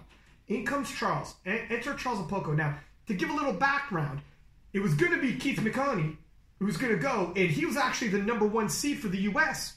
So when Charles went instead, some people are thinking, I believe Gladkick had beaten McHoney in 2016 for the World Championships. He's number 1 in the U.S. Charles being number 2, people are like, this is tough, man. This is your son B squad? We didn't know. This is before we knew Charles was Charles, okay? So we're thinking this is going to be a possible B squad guy going. This is Mr. Perfect, my friend. You don't defeat Mr. Perfect with B squad. Charles showed up, and he had like the cocky, swag to him that at the time you didn't even earn yet. He didn't earn it yet. He wasn't world champion yet. But it's like Muhammad Ali said. He's like, I swear to God, I said I was the greatest before I even knew I was. I was a contender. I was a contender telling anybody, newspapermen, my opponents, I'm the greatest. I'm the greatest. I'm going to knock you the fuck. When he's fighting Sonny Liston, and everyone's like, man, this kid's going to get killed. And Sonny Liston was super intimidating. He's like, you're going down, man. I am the greatest, blah, blah, blah. Get himself all hyped up. And it was the same with in Calgary. Charles shows up backstage, and there's Mr. Perfect. Back-to-back. Perfection at the World Championships. He's from Russia. My man is the typical Eastern European. There's not a smile on his face. He finds none of that shit funny. He doesn't like the swag in your walk, the pep in your step. He's not biting it.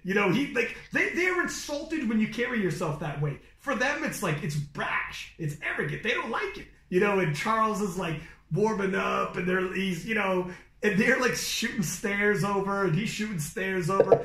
And Bill's like, it wasn't going to get physical, but he's like, the tension was building and building to a point where he's like, it was one of the few times he was like, holy shit, this is like, if you're at a bar and some dudes are at another table and they keep looking at your table and you're like, are we going to have a problem? We might have a problem before we leave. I don't got to tell you, man, you got your Taekwondo days. You've thrown some head kicks in your day. So when they were squatting and Charles and the Americans were making a push, Charles hits a squat, and the Gladkick for the very first time ever, and I've been commentating all of his sessions, he missed the squat. Not only did he get a red light, he missed his third squat. And I was like, and it finally happened. Mr. Perfect showed a chink in his armor. And once that happened, and as a commentator, you build on storylines to make, the competition more exciting for people. So when you call someone Mr. Perfect, it starts, when they finally do show a chink in the armor, oh shit, everything got a whole lot more exciting, didn't it? And we've already spoken about third squats, right? It's the wrong left to mess. Dog, story unfolds because you're far more likely to miss your third dead and whatever. And he did. And he just started unraveling. And then Apoko took it, and then he became back-to-back world champion in Sweden. And that's why I was so amped up to see him in Sheffield. The dude is, for a 145-pound man, so 6 kilo champion. I'm going to use some freedom units for our American friends. To be squatting 600 pounds, 272, around that range or whatever the shit, absolutely phenomenal. The guy's a phenomenal talent. And if you talk to him, he's got personality, and he's a good kid. I say kid. When you're my age, you could be in your early 20s and but you could be in your 30s. But anyways, so I'm bummed that he didn't get it, because I don't think, correct me if I'm wrong, I can't remember now, I don't think he's going to Worlds. He was going to take a year off. He made the decision before Sheffield rolled around, and then so he missed Nationals, and now he's like, oh shit. Oh, well, we have a big money event every year. I want to go.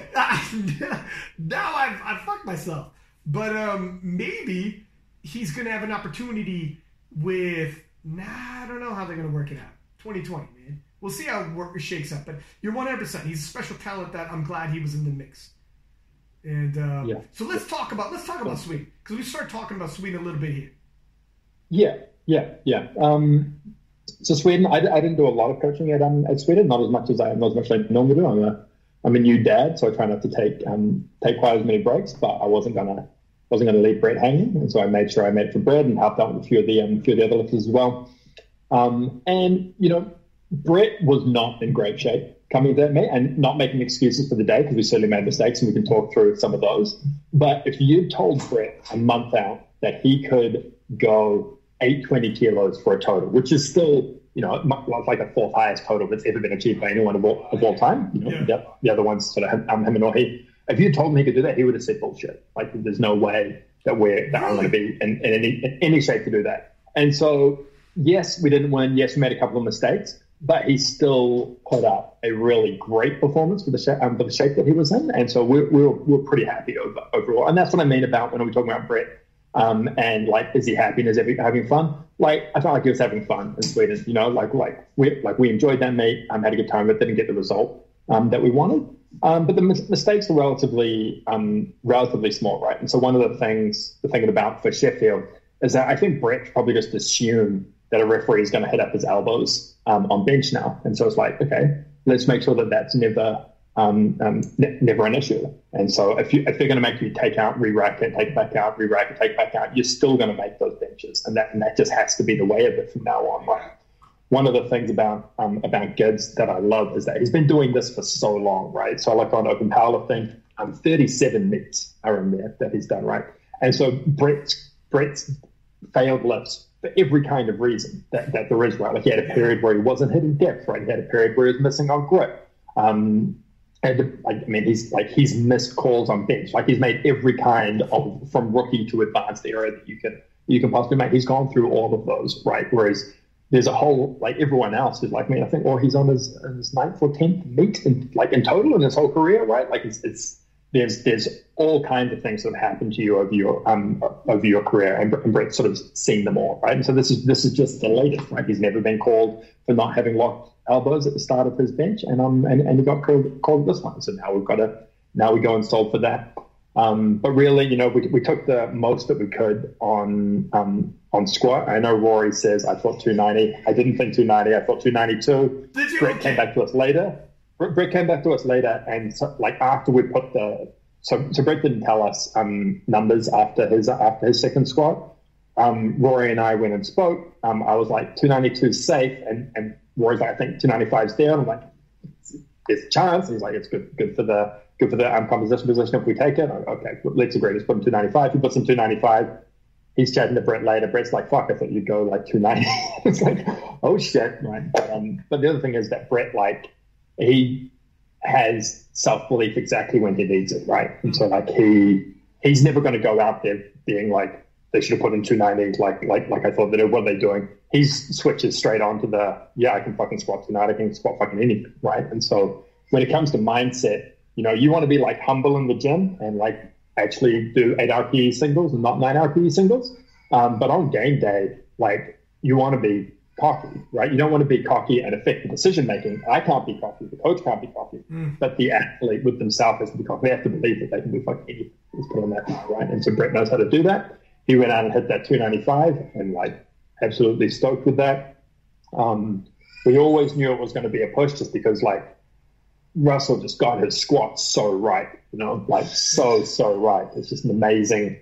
Was it 313 right on his third? And it was just like absolute limit.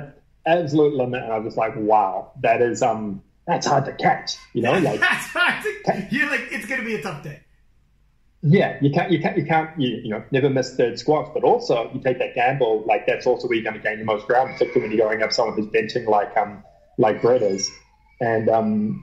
And so, yeah, Brett had a bit of a hard time on bench, and so we went out. What did we do? We went, I think we went 202, and then 210, missed the 210 after not getting the start command, and then went out and smoked it on the second retook. And I don't think the move was right to put up the weight, so we didn't put up the weight there. And then we get to deadlifts, and Bill McCarthy, that ninja.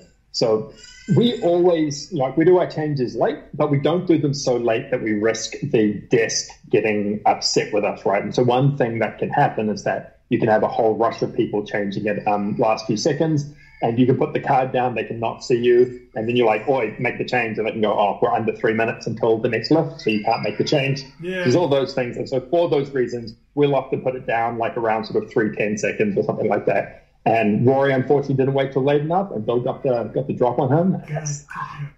Gets me every time, right? Because that positional difference, it wouldn't have made a difference in the end game today, because we know that Brett went on to miss 322 for his second, and sorry, for his third deadlift. But it's still a mistake. It's still a thing that we wanted to have that positional advantage, and they could have opened heavier, and we could have could have been able to see where he was going, but yeah, still a mistake. And so at the end of the day, just not stronger that year than Russell. And the mistakes, I don't think, added up to the difference. But we're really happy with the 820 total. And yeah, just hoping. One thing, really hope, sort of understand some of the reasoning, but I hope that that Russell makes it to Belarus. We don't want I don't want Brett retiring before these guys get to have their third showdown. They have best of three. Oh, they can't. My God. Is Brett talking about retiring? Why did you say that? Do you know some inside scoop? No, he's just been doing this for a long time, man. Yeah. Like Brett's not talking about retiring, but like eventually, like he's got a business, he's got his spearfishing, he's gone to 10 worlds. Like he's not going to keep doing it forever, and so I'm hoping that Russell makes it to Belarus. And like Belarus is a tricky one for. Have you talked about on the show about what happened to the US team in Belarus? I'm not sure. I can tell you right now though, Russell is not going to Belarus. So that's where Sheffield was supposed to be. The big clash. It's the rubber match. Fraser Ali, where all those big head-to-head showdowns, when it's 1-1, and it's the first year in Calgary, Russell, the reason why his deadlift was lower than you had anticipated, he had an injury as well. Nothing big. The dude, Russell is like Brett. Both these dudes are not going to make excuses, shake dude's hand. That's why you probably never heard it, and dudes won't hear shit from Brett either, because they're both, that's not how they carry themselves, right? So Russell had, his dead wasn't where it should have been because of his back. Rematch, Brett's not exactly where he should have been because of his, was it quad injury or whatever. So then, rubber match, who knows? No one's ever 100%. But if they're both 100, oh my gosh. It's such a good rivalry, sporting rivalry. Both guys so close. But it's not going to be Belarus, man. It's going to have to be, I don't know. Sheffield 21. I guess. I don't know. Like, that's why Brett can't go nowhere yet. How old is Brett? Brett's still young. He's like 30, isn't he? Yeah, I think he's 32 or something like that. However, he's a well-traveled 32, like you said. He's been doing this forever. Yeah, he's been doing this a long time. So anyway, like, I don't think we need to dwell on Brett Hoy for Sweden. We were happy with the day that we put together, and he just put together a stellar performance as well. Like that was just fantastic work there, particularly on that squat. And one thing when I was doing some more Sheffield research on Orhi, the guy doesn't, like, everyone doesn't like rate his bench, but like his bench is actually it's nearly 200 kilos. He's 83 kilo man. It's pretty amazing. Yeah, but he doesn't miss. The guy doesn't miss benches. His entire career, he's missed one bench, and it was because of a command error, not because of a strength miss, right? No. As the guy's just been creeping his bench up, and I was projecting him like 197 or 200 at Sheffield. And the guy just goes 3 for 3 like a machine on bench, like every single time, right? So, and he's got this great squat, and then if his deadlift comes out like as good as it can be, and keep the injuries under control, like just like. Not quite the all-rounder that Brett is, but damn close, So, It's an underrated weapon for Brett, for Russell. Because, Russell will meddle in the bench presses. He rarely misses, and it's a reliable weapon. It's not, look at Brett's the greatest. Brett's like the greatest 83-kilo bencher of all time. So we're not comparing in terms of that, but in terms of like world level, it plays. People who think like, his bench, like if you're medaling at the World Championships in the individual event of bench press, he's good. It's reliable. It's good. It's good, yeah. Don't worry about that. He doesn't have to bench in his armor. Yeah, doesn't miss, and that's pretty great. So I want to dive into Lawrence Mellor, if you've got that. Let's do it. At the end of it. So first and foremost, this is a real hard coaching job to take on, right? And I don't think there's any other coaches in the world privileged enough to be coaching 1 and 2 in a single class. 1 and 1, they're both like right up there, right? So both strong enough to be world champions. Pretty tough job for Joey coaching out back, and tough job for Arian was head coach in the session, and Bill was there as assistant coach, and Noriega was there working with Mellor as well. And so tough position to sort of manage how you do that. Both coaches want to be working with Joey. So both athletes want to work with Joey. And so how do you manage that? But having said that, the way it goes down after second deadlifts is not the way it would go down if they had separate coaches. If there were people coaching separately, the decisions that happened would have been quite different. And I think it would run like fairly similar to how it would have in normal life over squat and bench, but not when we get to deadlifts, right? And I'll tell you why. So during the opening deadlifts and second deadlifts, Dani has control, right? So she has the higher lock number, and so she's always just following on deadlifts. And so first deadlift, we've got 231 from Lawrence, and then 231.5 from Mello. Second, we've got 245.5 from Lawrence. After which she has to go and put in an attempt, right? And so she goes and puts in 275, I think it was, or 270. And Mello goes after her with 246.5, and goes and put in her attempt as well. And she puts in the same attempt. She's the higher lot number.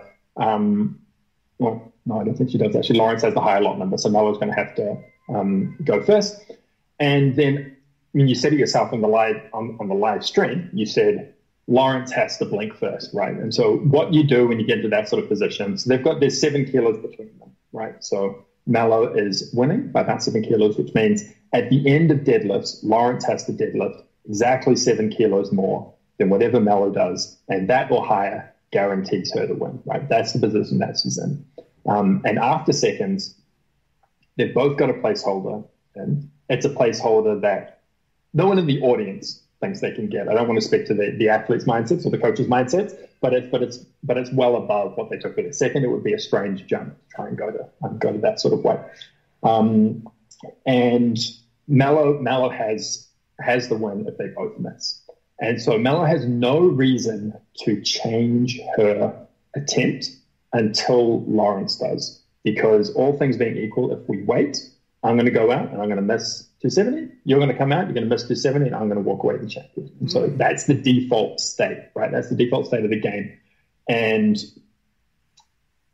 you need to bide your time, right? And so the strategic play there for if they have two separate coaches is that you're waiting to the last minute to see if the other person just gets scared and puts something in. But otherwise, you're waiting at the table, and you're probably both standing there. You've both got multiple cards. It might be Arian versus Bill, right? They've split the team, and these guys are going head to head or something like that against each other, and they're just waiting. And what Lawrence has to put in, because we acknowledge she has to go first, right? Because if she doesn't, they both miss. She loses. So Lawrence has to put in. She has to put in the weight that basically says, here's 7 kilos greater than what I think you can do, right? And so she has to figure out what she thinks Mello can pull. And then there's kind of two ways this goes. She puts it in, and then Mello goes, do I believe that you can take that? Right. So say she puts in something like 260, right? Mello then has to go, okay, if you're going to pull 260 today, then I need to pull 253.5 in order to keep my position. And so I can either put that on the bar and go and pull it if I think I'm good for it. But if I'm also quite sure that you're not good for 260, then I can also put in 260, go out, pull it, miss. You go out, pull it, miss. Right. So in that scenario, we've added this extra method, right? So Mello's got to try and pull. Lawrence has to try and pull Mello up to something that Mello thinks she can get, but that she also believes that Lawrence can get, and that's why it's such like a tight game theory, right? Because it's not about what either of them can do; it's about what they think they can do. She probably doesn't remember, but I went and spoke to Lawrence afterwards, just when she was at the A7 stand out back, just to kind of get sort of the inside scoop on her mindset. Like, what do you think you could have pulled if you needed to pull more? What do you think you could have done? And she said 260 to 270 easy. And well, not easy, but like 260 to 270 was there. And because that's what you're meant to believe, you can pull anything, right? And so then it's a question of, what does Joey believe she can pull that day? And yada, yada, yada. And so it's about figuring out what that is and then forcing the other person to make that call. And so that's how I think it would have played out, is that they would have put in like if there were two separate coaches and it was Arian versus Bill, that Lawrence would have dropped hers first. She would have dropped it to something like 260 or 257, after which Lawrence would have put a change into either she believes that Amanda could hit that number, and if she does, she goes and she goes and attempts 6.5 kilos less than that and gets it and forces Amanda to go up again, or she blocks Amanda from taking a lower weight and takes and nominates the same weight as her, goes out, misses, and forces them both to miss. So those are the sort of two ways it could go, and that's what two competitive coaches would always do. Whereas what it appeared in the moment was that basically they decided who was stronger out back somehow, and then they gave Mello 252, which was kind of sadly is exactly the amount that Amanda needed to beat her if she missed it. So that the 252 wasn't even pushing Amanda higher than she needed to go, right? Like if they put in 255, 257 or something like that, it would have at least driven they both would have missed. I mean, Mello missed 252, right? So she would have missed anything above it as well. But it would have at least increased the chances of Amanda missing, right? And so you got to play to the other athletes, and that's self-confidence and those sorts of things, and push them up higher. But instead, they gave Amanda the easiest possible position to win from the position that she was in, if you know what I mean. And that doesn't strike me as particularly fair on Danny. And so in that environment where you've got that complicated coaching scenario, and like Arian doesn't have much to do about it because like he's there. The athletes are saying, I'm happy for Joey to coach both of us and make the calls. Arian's not going to lose team points. He doesn't care which order they come in. But in terms of the actual individual athlete, right? It's individual athletes who are there. Danny didn't get the strategic advantages that she would have if it had been a different coaching scenario or different countries versing each other and those sorts of things. Do we know for sure it was? So I didn't ask them directly. Did we know that, though, that Joey was healing both at once? Because I saw Sean with Danny, so I wasn't sure if it was actually like that, or do you know? You can ask Joey. That's what I heard, but you can ask Joey. Okay, yeah. Well, I don't want to read between the lines too much. I don't want to fill the blanks in too much without knowing. Well, even if it wasn't Joey who was making the call, it's still a strategic error, regardless of who. Right. That's more made, right? Yeah, and the strategic error was made because it was a complicated coaching environment. Who made the calls doesn't matter. But one athlete didn't get the strategy that I know Bill and Arian deploy all the time, right? Mm-hmm. So like that's bread and butter. Don't drop your opener first if you're both in position. You both got placeholders in. You just never would do that. That's bread and butter strategy. And she didn't get that bread and butter, right? Mm-hmm. And so that's a shame. But here's why it might not matter. This is real revisionist history now, right? So we're going to dive to earlier in the timeline, and we're not after second attempts. We're on opener, right? So we've got the openers. They've got what have they submitted? They submitted 231 and 231.5, and so Danny's from the start of the day has the jump on Amanda. She's placed her opener higher, so we know that she's going to be going. We know that she's going to be going second. But Lawrence has Bill on her side, right, in this imaginary scenario, and Bill's going to like rappel from the ceiling. He's a fucking ninja. He's hiding, right, and he's waiting for that last second to get the drop on Arian, and he goes down and he drops it. He brings it from 231 to 238, right, which is it's aggressive. It's a pretty high opener. But we also see Lawrence like smoke 245.5, right? Like we know that she's strong today. If she's confident in that 238, and we've worked that out with each other, that's where we're going to open. And now, not only do we have the position where we can see what Danny's going to choose next, which she doesn't have in the original scenario, right? In the original scenario, Danny always follows her. So not only do we have position, we've also got total, and so we're in complete control going through this, right? So no matter what Mello puts in next, bam, I'm matching that, so I'm 7 kilos above. And it might mean I'm pushing my second attempts harder than I want to, well, we're going to be able to see everything, right? And so then Danny's going to be taking smaller jumps between the second and the third, and we're going to put our opener way high because we've got position. So now we're going to be in position after seconds, and then Melo's going to have to blink first, choose her weight. We're going to see if she gets it. If she gets it, we're going to drop as low as we can go to get that extra 7 kilos above her. And if she doesn't get it, then we can go right back down to same weight as her, or take anything we want because we've already got the win locked up to second weight. So that's alternate history, how it might play out if it was separate coaches from that very first opener. So, and that's the advantage of when we're talking about all the different variables. When you're always following the lifter, when you're always going after them, you see it come. So if you can, and it's there, and that's where you had that we were talking about earlier. You have the conversation. How heavy can we open? And are we talking 90%, 91%? And you start having those conversations. It's tough. I mean, sometimes you risk it, sometimes you don't. It is. Well, you put that up there on purpose, okay? Yeah. Okay, good. I just want to play a game with you, right? So this is second attempts for both of the. I've muted the audio, and so we're just going to make a call as to what they've got on the day. All right, let's do it. Let's do it. Because I don't remember exactly the thirds. She fucking smoked that pretty good. Yeah, so it's great, right? So that could have been an opener. You can certainly imagine her opening only 7 kilos lighter than that, right? 2, 1 red. And so what you're thinking about is not just what you think she's good for, but what she thinks she's good for and what her coach thinks she's good for as well. Now we've got Melo coming out. So by this stage, someone, probably Joey, has already gone and put in Amanda's next attempt, right? She's already gone and put it in.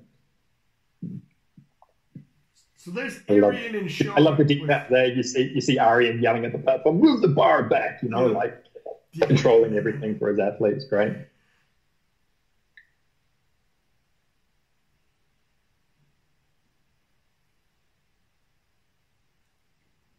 And for the listeners, Danny's about to hit hers. This is her second? This is her second attempt as well. So this is half a kilo heavier for the world record. Smoked it easy too. Smoked it as well, right? So there's me and Brett I'm going to get real riled up. So, and so like there's not a lot between them, right? There's not a lot between them there, and so there's no reason for Melo to not think that she can pull as much as Amanda can that day. And in the end, it was a very, very small difference between what they were both capable of. And they were both capable of, I think, less than what they were anticipating they were capable of, which is the real point, right? So anyway, I think those are, obviously those two polls is two of like, when do you get a meet where every single deadlift between those two was a world record from openers to third, right? It's just absolutely phenomenal thing to watch. And that's what I mean by they're both world champions in my mind, right? But it was so close, and after those seconds, you can just see like, what's the call that you would make? What do you think Amanda might think she might be good for after watching her pull 248? Like, does she look like someone who's like, yeah, I could do 12 kilos more than that? I think she does. I think when you watch that, you don't realize like that they fail like right at the top and lockdown, and that it can still move quite fast off the ground and all those sorts of things. And so can you put it in a position where she's going to have to take that 260, even though she doesn't have it? I think you can convince her to in the time. I don't think she goes, no, I don't have it, and goes down and pulls 252. I just don't think that's how it plays out in the moment, So anyway, like amazing showdown. I think there are other days where Amanda could have won, and on this day, I think like 8 times out of 10, I think Melo takes it. And I guess I'm gutted because Melo all that week people have been asking me. Melo takes it? Yeah. I think if we intervene at the end of second deadlifts, I think Melo takes it 8 times out of 10, like strategically. Oh wow! Not because she's stronger, but because she was in a better position and she was a better powerlifter that day, right? So like strength is the most important asset on competition day, but it's not the only asset. And Melo has competition history, and you can go into more details than that, right? So it's like let's look at Amanda Lawrence, right? She missed her third deadlift in the previous 3 meets before that. like this is a person who regularly puts on more weight than she can handle on her third deadlifts, and so let's bait her into doing that. That's her most common mistake. Let's give that to her. She didn't like.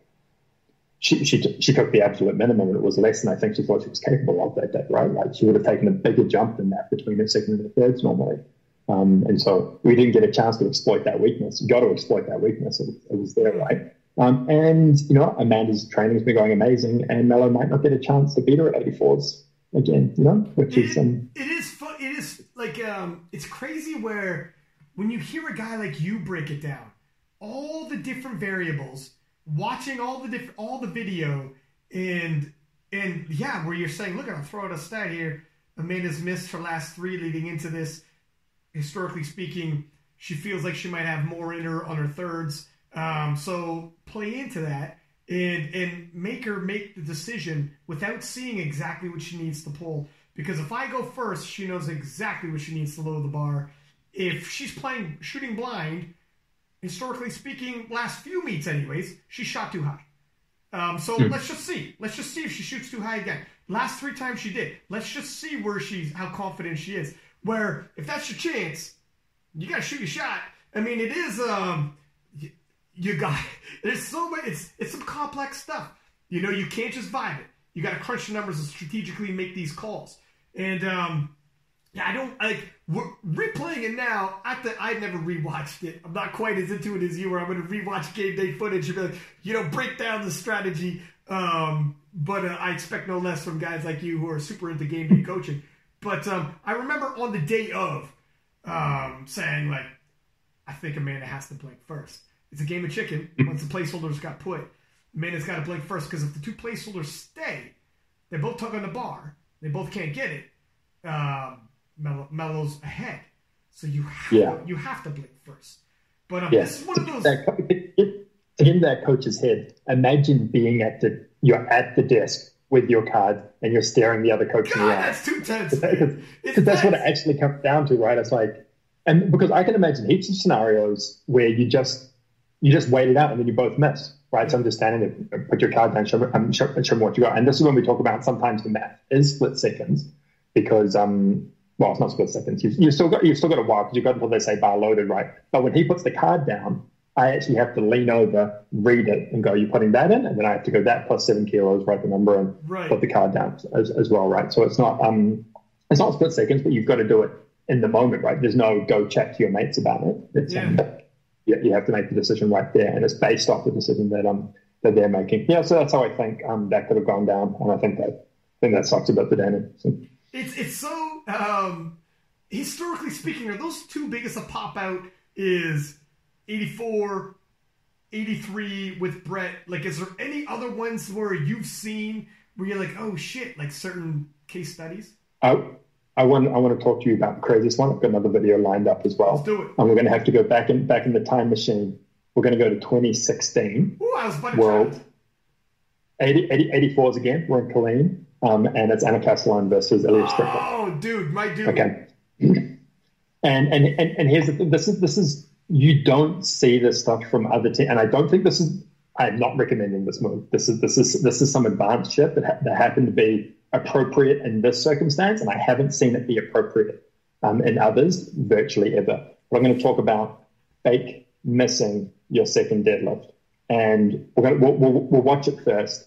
And I want to show this is what a fake miss looks like, right? If anyone's seen Anna lift before, they know that this is a fake deadlift. And so what I'm going to show is let me also say that what we just saw was beautiful segue into this, where you're paying attention to how the other person hits their second to get a gauge on where they're at that day. So you do some shit like this to throw them off. That's right. And by the way, Ilya Strick, I was in a car ride with her. Anna's battling with Ilya Strick, who's a multiple-time world champion. And it was against Ilya that Anna pulls this stunt. And Ilya Strick in that car ride was like, you know what, looking back, she fucking faked that second attempt. Right? I don't know, I'm paraphrasing. Absolutely. But absolutely. And this is what it looks like, okay? Get that. It's got 202 on the bar. Oh, miss. Now, she normally gets more hyped. She's not that sad. And this is my favorite bit, the fist bump, right? That is someone who just went out and did their job, right? She just went out and did their job. But there's a specific thing that they were baiting Ilya Strickland into doing, right? So Ilya was the stronger lifter that day, right? Okay, so where are we at? We're on subtotals. Strickland's ahead, right? By quite a bit. I think you said by 12 kilos or so. Can we put you back on the screen? Because I'm looking at myself and I feel weird as shit talking to myself. Whoa, yeah, that's good. Bam! There we go. There we go. Oh, yeah. So Ilya's up by looks like 12.5 kilos, and she's got the smaller deadlift, right? So she's opening on 180. So she gets that, and we've got Castellan opening on 192, which I bet she bumped from 190 to 192 because that gets her the winning deadlift, right? So she's not only lifting last, but she's also got total after that as well, right? And so that's why this is such a big gamble on the next. And so Ilya goes up to 187, and it is a smoke show, right? So it's a great deadlift from Ilya, showing that she's ready for a PR if she needs it. She looks confident. She's now in the lead again, and Anna's about to come out with her 202 deadlift. You can imagine Ilya's there watching her, or her coach is watching, and she can't get the 202 off the ground. It's like not going to catch us now, So she Ilya puts in 195 for her second, and Anna's just leaves that 202 to take it again. Oh no, I hope I can hold on to silver. Well, it's me. And remembering that Anna only weighs like 74 kilos at this meet, right? She's not just a lighter lifter; she's a way lighter lifter. And so Strickland's got 195 in. But then that she's definitely good for. It's not an attacking deadlift, right? It's not a stretch. It's less than her PR. And so they sit with that for a while. Remember, they put that in before they saw Anna take the 202, before they saw her take that. So that's what they want to do when they think Anna might get the 202. She doesn't. And so what do? They do exactly what Anna wants them to do. They drop it by another 2.5 kilos. Son of a bitch. And here's the thing. They drop it by another 2.5 kilos. They think they're beating her total without the last day. Or the same. Yes, that's right. Yeah. Right? And so they go, let's make it even safer. Let's lock in 292. She missed 202. There's no way she's making 205. So Anna didn't miss 202. She just didn't even take it, right? Yeah. And so then Anna comes around and she puts on 205. And it is hard. It is a hard lift. But she knew she had it before she even went out there. She goes out and she hits this 205 to take gold on body weight. And the thing is, if Ilya had taken the 195, which she was more than capable of doing that day, more than capable of doing, she put it in there. She was having a good day. Her 187 was great, more than capable of doing. But she didn't take it. She took an easier attempt, which she thought was still going to really secure her the win since she already had it. And then that 2.5 kilos was all Anna needed in order to be able to go actual 10 RPE, actual to her limit, 205, 10 RPE, get it up. And she gets that lift. And I'm like, wow, she was not the strongest lifter that day. And she won because she used this gambit that tricked Ilya Strickland into taking 2.5 kilos lighter than she needed to. And Ilya probably could have done 5 kilos more, maybe 7.5, right? Like it's like. And let me tell you something. Anna Rosa Castellane's third day. I remember being a huge struggle bus. She looked like she was gyrating her hips like Shakira out there, fighting to get it off. And when she got it, was celebrating I think that would have been probably her limit. If I remember correctly, it was a hell of a fight. And if no 207. No, she was done. That was that. That was a wrap. It was 205. There was no 207. If Strick made her load the bar with 207.5 or fucking more, that's a wrap, son.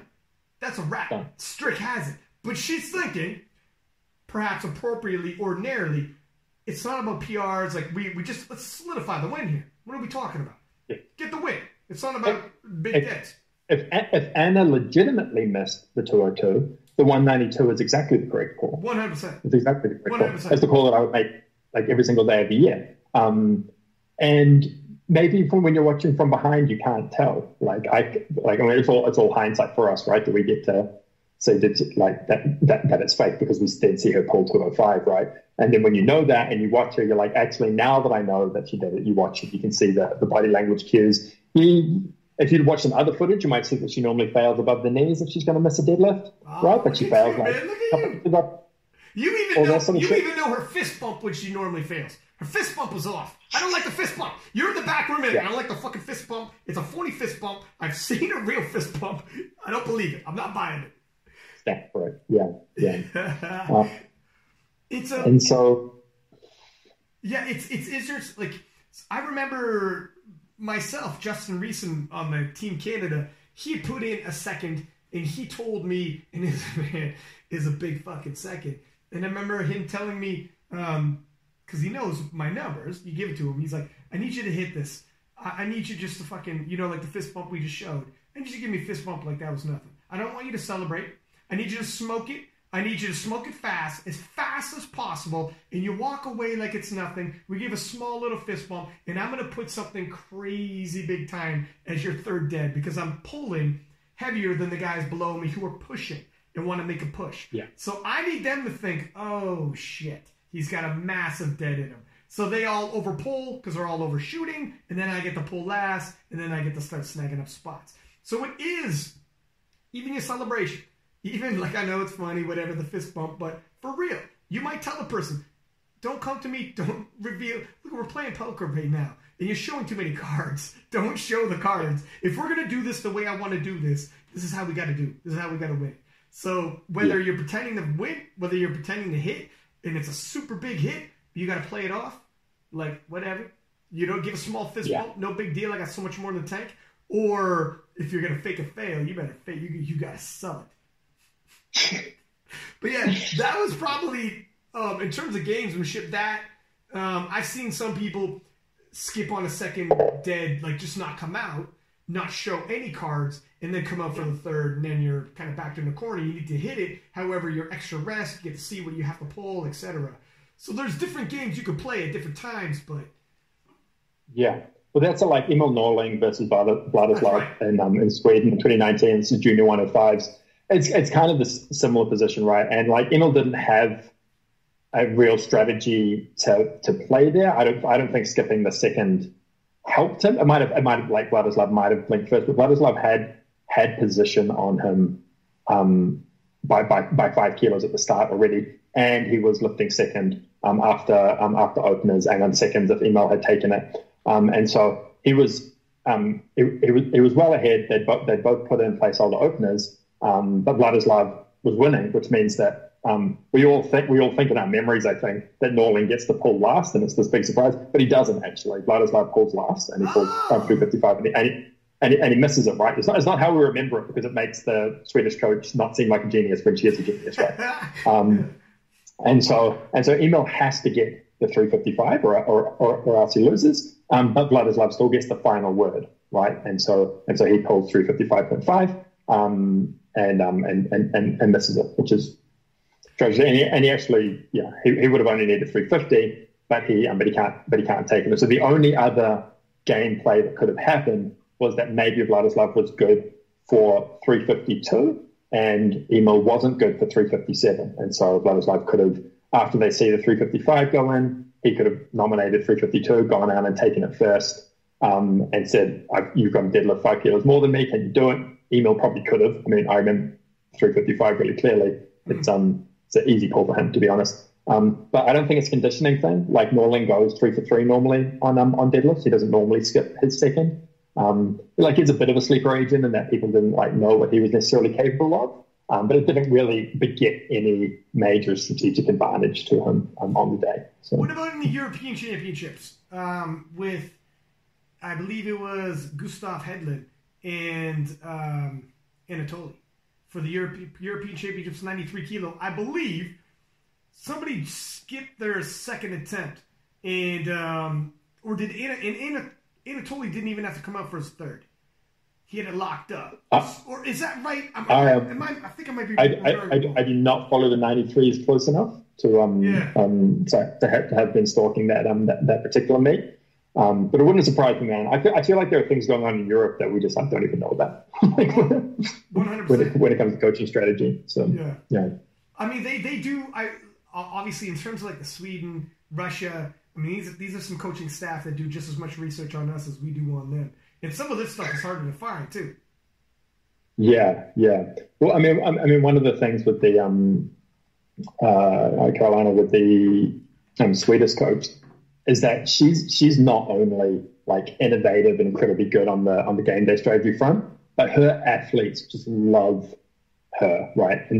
And she creates like such a fun environment that she just consistently gets these great performances out of her athletes.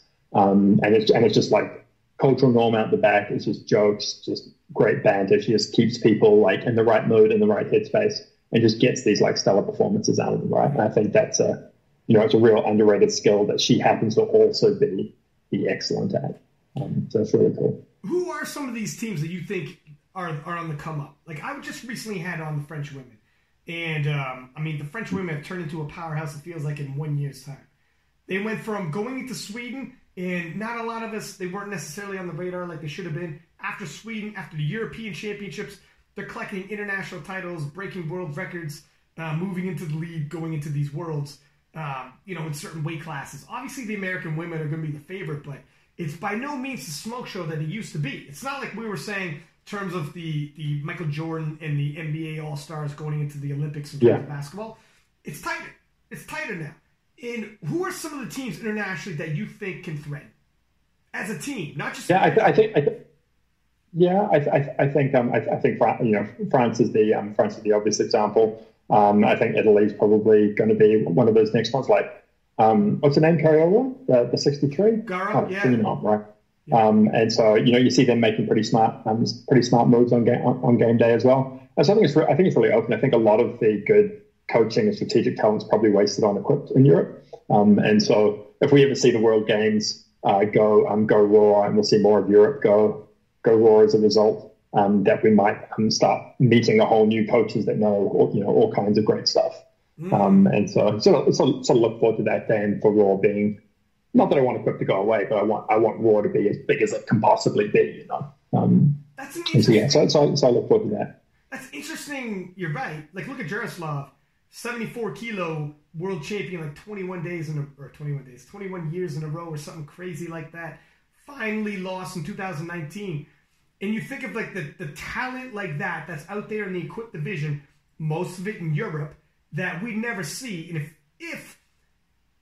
me neither, I don't want it to go away, but imagine you just said, all you guys in terms of depth of talent, you're over here now. All your coaching staff in terms of everything you do and the coaching staff they have in the Equipped is a lot longer, deeper in terms of historical significance and how much footage they've seen, how many reps they've got in at the world top level. You take all the coaching staff, all of the athletes, now you're over here. Now you're playing in this sandbox, and you bring in those goats. It could be, maybe bonkers. We're already deep in the IPF worlds. Yeah. I think that's largely what we've seen in the last couple of years. So we've seen really increased talent at the international coaching world, which is really great to see. But I mean, Equipped's gone through those same transitions as well, right? Like back in the day, people weren't making the sort of detailed decisions they need to make now because there wasn't the depth, right? And so there was talented people, but the spreads were greater. Avi talked about this, but it's part of why I love game day coaching for smaller women, way more complex than game day coaching for larger men, because the numbers are so much smaller, right? When the numbers are smaller, you've got way more chance of there being overlap. And 2.5 kilos is starting to matter like a lot more. Body weight starting to matter a lot more. Like that is you need depth at every single level in order to get the practice and the experience and apply the skills.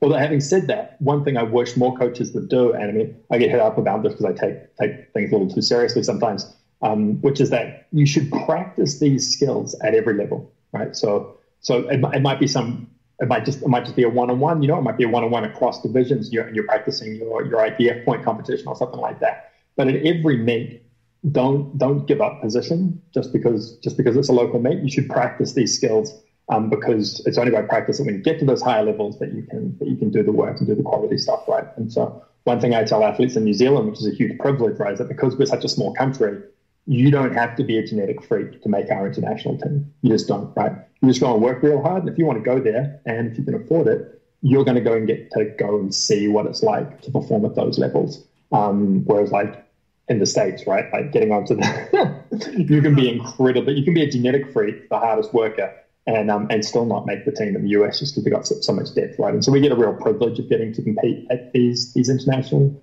events as like we can still bring full teams, right? So it's a great privilege. What do you think? Because we're coming up to 2.5 hours, but for anyone listening, who is at the local level, whether you're a lifter or a coach, what are a couple key things you think would be, all right, if you could just give a few rules, here's a few rules to work with that you should never disobey.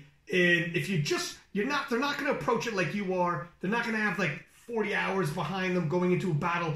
And the way you broke down some of these game day strategies, it's going to be over a lot of people's heads. Let's be honest. You got to really be into this. It's like certain people are super into math, and they're like, I can teach you how to do this math problem. Like, probably. But if I'm not as into it as you are, it's going to be a struggle bus situation. If you love what you're doing, you are going to be up all night just crunching these numbers. But what are a couple rules you could give somebody? You'd be like, look, use these. If nothing else, 9 times out of 10, you should be all right. Yeah. So the first one is that at a competition, your goal should be to go 9 for 9. That's like your first thing, particularly when you're coaching beginner and intermediate lifters. 9 for 9 is the first thing. If someone goes 9 for 9, they should walk away from the day regardless of where they came in position. They should come in. They should walk away feeling happy, right? Just try and go 9 for 9. The second one is, and it's kind of like the first advanced strategy that you might apply, is try and maintain control during deadlifts, right? And that's so when you can, be the lifter who goes second, and don't be in a position where you're going second just because of lot number, right? Like if you can bump it 2.5 kilos, then get control that way. And then the third thing is just like get all of those logistics right on the day. So have a warm up plan, time the warm ups. Have a stopwatch going. Like know what number lift you're going to be doing, what warm up on for the alternating fights and all those sorts of things. So if you're managing the warm ups well, so the person's never rushed, never having a bad time in the back room, getting access to equipment, getting through the lifts, that's going to be great. If they're making lifts, they're going to be having fun. And if they're playing a little strategy, that having that control on deadlifts, then that's a good day. Like that's sort of like the total basic package of a good handler. He gets you all of those things.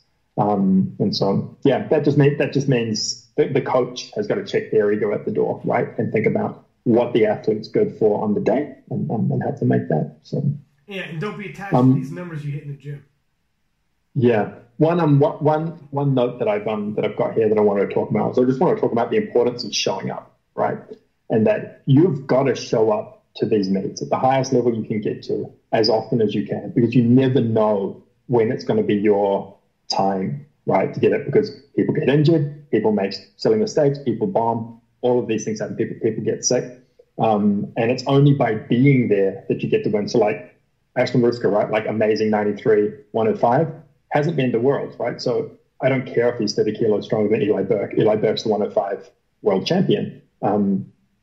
Because he's there, freaking pulling for the win and taking it, right. And so you got to show up. And I think the saddest example of that, right, is that, so love Kelly Branton, hate what he did, but if Kelly was in Sweden last year, he would have won, right? So Jezza won with a 972 total, right? And Kelly's best total is like over 1,000 kilos, right? And Jezza was sick, not as sick as Ray, but sick, and Ray was sick. And it was Kelly's time to freaking go out and crush it, and he didn't get to, right, because the mistakes he made, which meant that he couldn't show up. And so you don't know when your time is coming. People leave these sports all the time. People get injured all the time. People get sick all the time. People make dumb mistakes. And it's by being there. Part of being good at sport is being at the competitions and making it. Part of being good at sport is not just being the strongest person. It's being the strongest person who doesn't get injured for the longest time, right? Like, I remember the first time I got to speak to Kimberly, I told her that the most impressive thing about Kimberly wasn't just that she had this amazing deadlift, and it was, over 240 kilos, and like, yes, she's only adding, 0.5 a kilo or a kilo to that record every single year. like she's doing it every year, right? Like she doesn't have a down year, right? Like, is her body indestructible? Like, same with Jen Thompson until she got that injury recently, right? Is that these best athletes aren't just the best because they're the strongest, right? They're the best because they keep showing up, and they keep improving, and they don't have down years, and that's an amazing physical achievement to have been at the edge of human potential for so long, and just to be able to keep on coming back, right? And that just blows me away. And I just wish more people would just show up, because some people only want to show up when they're going to get that top 3 position, when they're going to get what their ego tells them they deserve, right? But you only get the skills to win at this sort of shit by being there. And so, yeah, you got to go there. I mean, Brett came 10th at his first Worlds, man. Like he's there coming bottom of the pack, and he's showing up, and he's earning those skills that make him a multi-time world champion later in his career. And so, regardless of who you are, if I can get out there, get on the platform, and make it happen. If you show up 10 times in a row, that moment where we talked about where Brett shows up less than best, or he shows up less than best, whoever's going to show up, people show up less than best, and we've seen it. People make strategic decisions that are not for the best interest, and we've seen it at all high levels. Things happen. If you don't show up because you think, like, I'm probably not going to win, like, if you keep showing up time after time again, 10 times in a row, you're going to fucking hit pay dirt. But you got to show up. You don't know which time it is. Yeah. Out of those 10 times, no. If I told you got a 10% chance of winning, here's your 10 shots. Are you just going to blindly shoot 3 times out of there and hope that you showed up that one time? You got to go all 10, my friend. You're going to take 9 losses. You're going to take 9 losses. However, that one win, ain't nobody going to say shit after that. You know, but you got to suffer through 9 losses to get the one win. That's the key to showing up when it comes to sports. It's odds. It's playing the odds every time. It's a pretty good takeaway. Listen, muchly appreciate your time in breaking down these. Did we get all the case studies, or did you have another? We do, man. Those are the ones I wanted to hit up. Thank you so much for your time, man. Dude, one question before I let you go. When it's all said and done, and you're looking back at your career, how do you want to be remembered? I'm not sure I want to be remembered that much. I just want I want the people that I really admire. You know, like I want Arian and Matt Gary, Avi Silverberg, and all those guys just to, think that that they were my heroes, and want to keep on working until they become your rivals. And but I just want to be remembered by them as someone who was like worth competing against, right? So, and as long as those guys remember me, I'm going to be happy. And like I've just loved every minute being in this sport. This sport changes people's lives, man. Like I've seen it take. I've seen people start this sport who are C students failing, and it's by doing this sport, getting the structure, learning that by the harder you work at something, the better you get at it. Like I've seen that turn the people into like A students, scholarship winning students, and like I just love what this sport can do to people. So I need to be remembered. I just want the respect from my heroes. You're a humble dude, man. You're a humble dude. How can people get a hold of you if they want coaching, handling, or whatever? Yeah, so I don't do a lot of programming. Game day coaching. If I'm there, I'll do it for you. But just hit me up on Instagram DMs, just at Angus Blair. Okay, mate. Anybody you want to thank before we let you go? I just thank Rory, man. He's my thought partner in all of this stuff, and he's been really great. And thank you for your time as well. All right, buddy. Thank you very much for coming on, man. You've been a great guest. Until next time, my friend. See you. Until next time. Yeah. Bam! There it is. Another 2 hours and 40 minutes.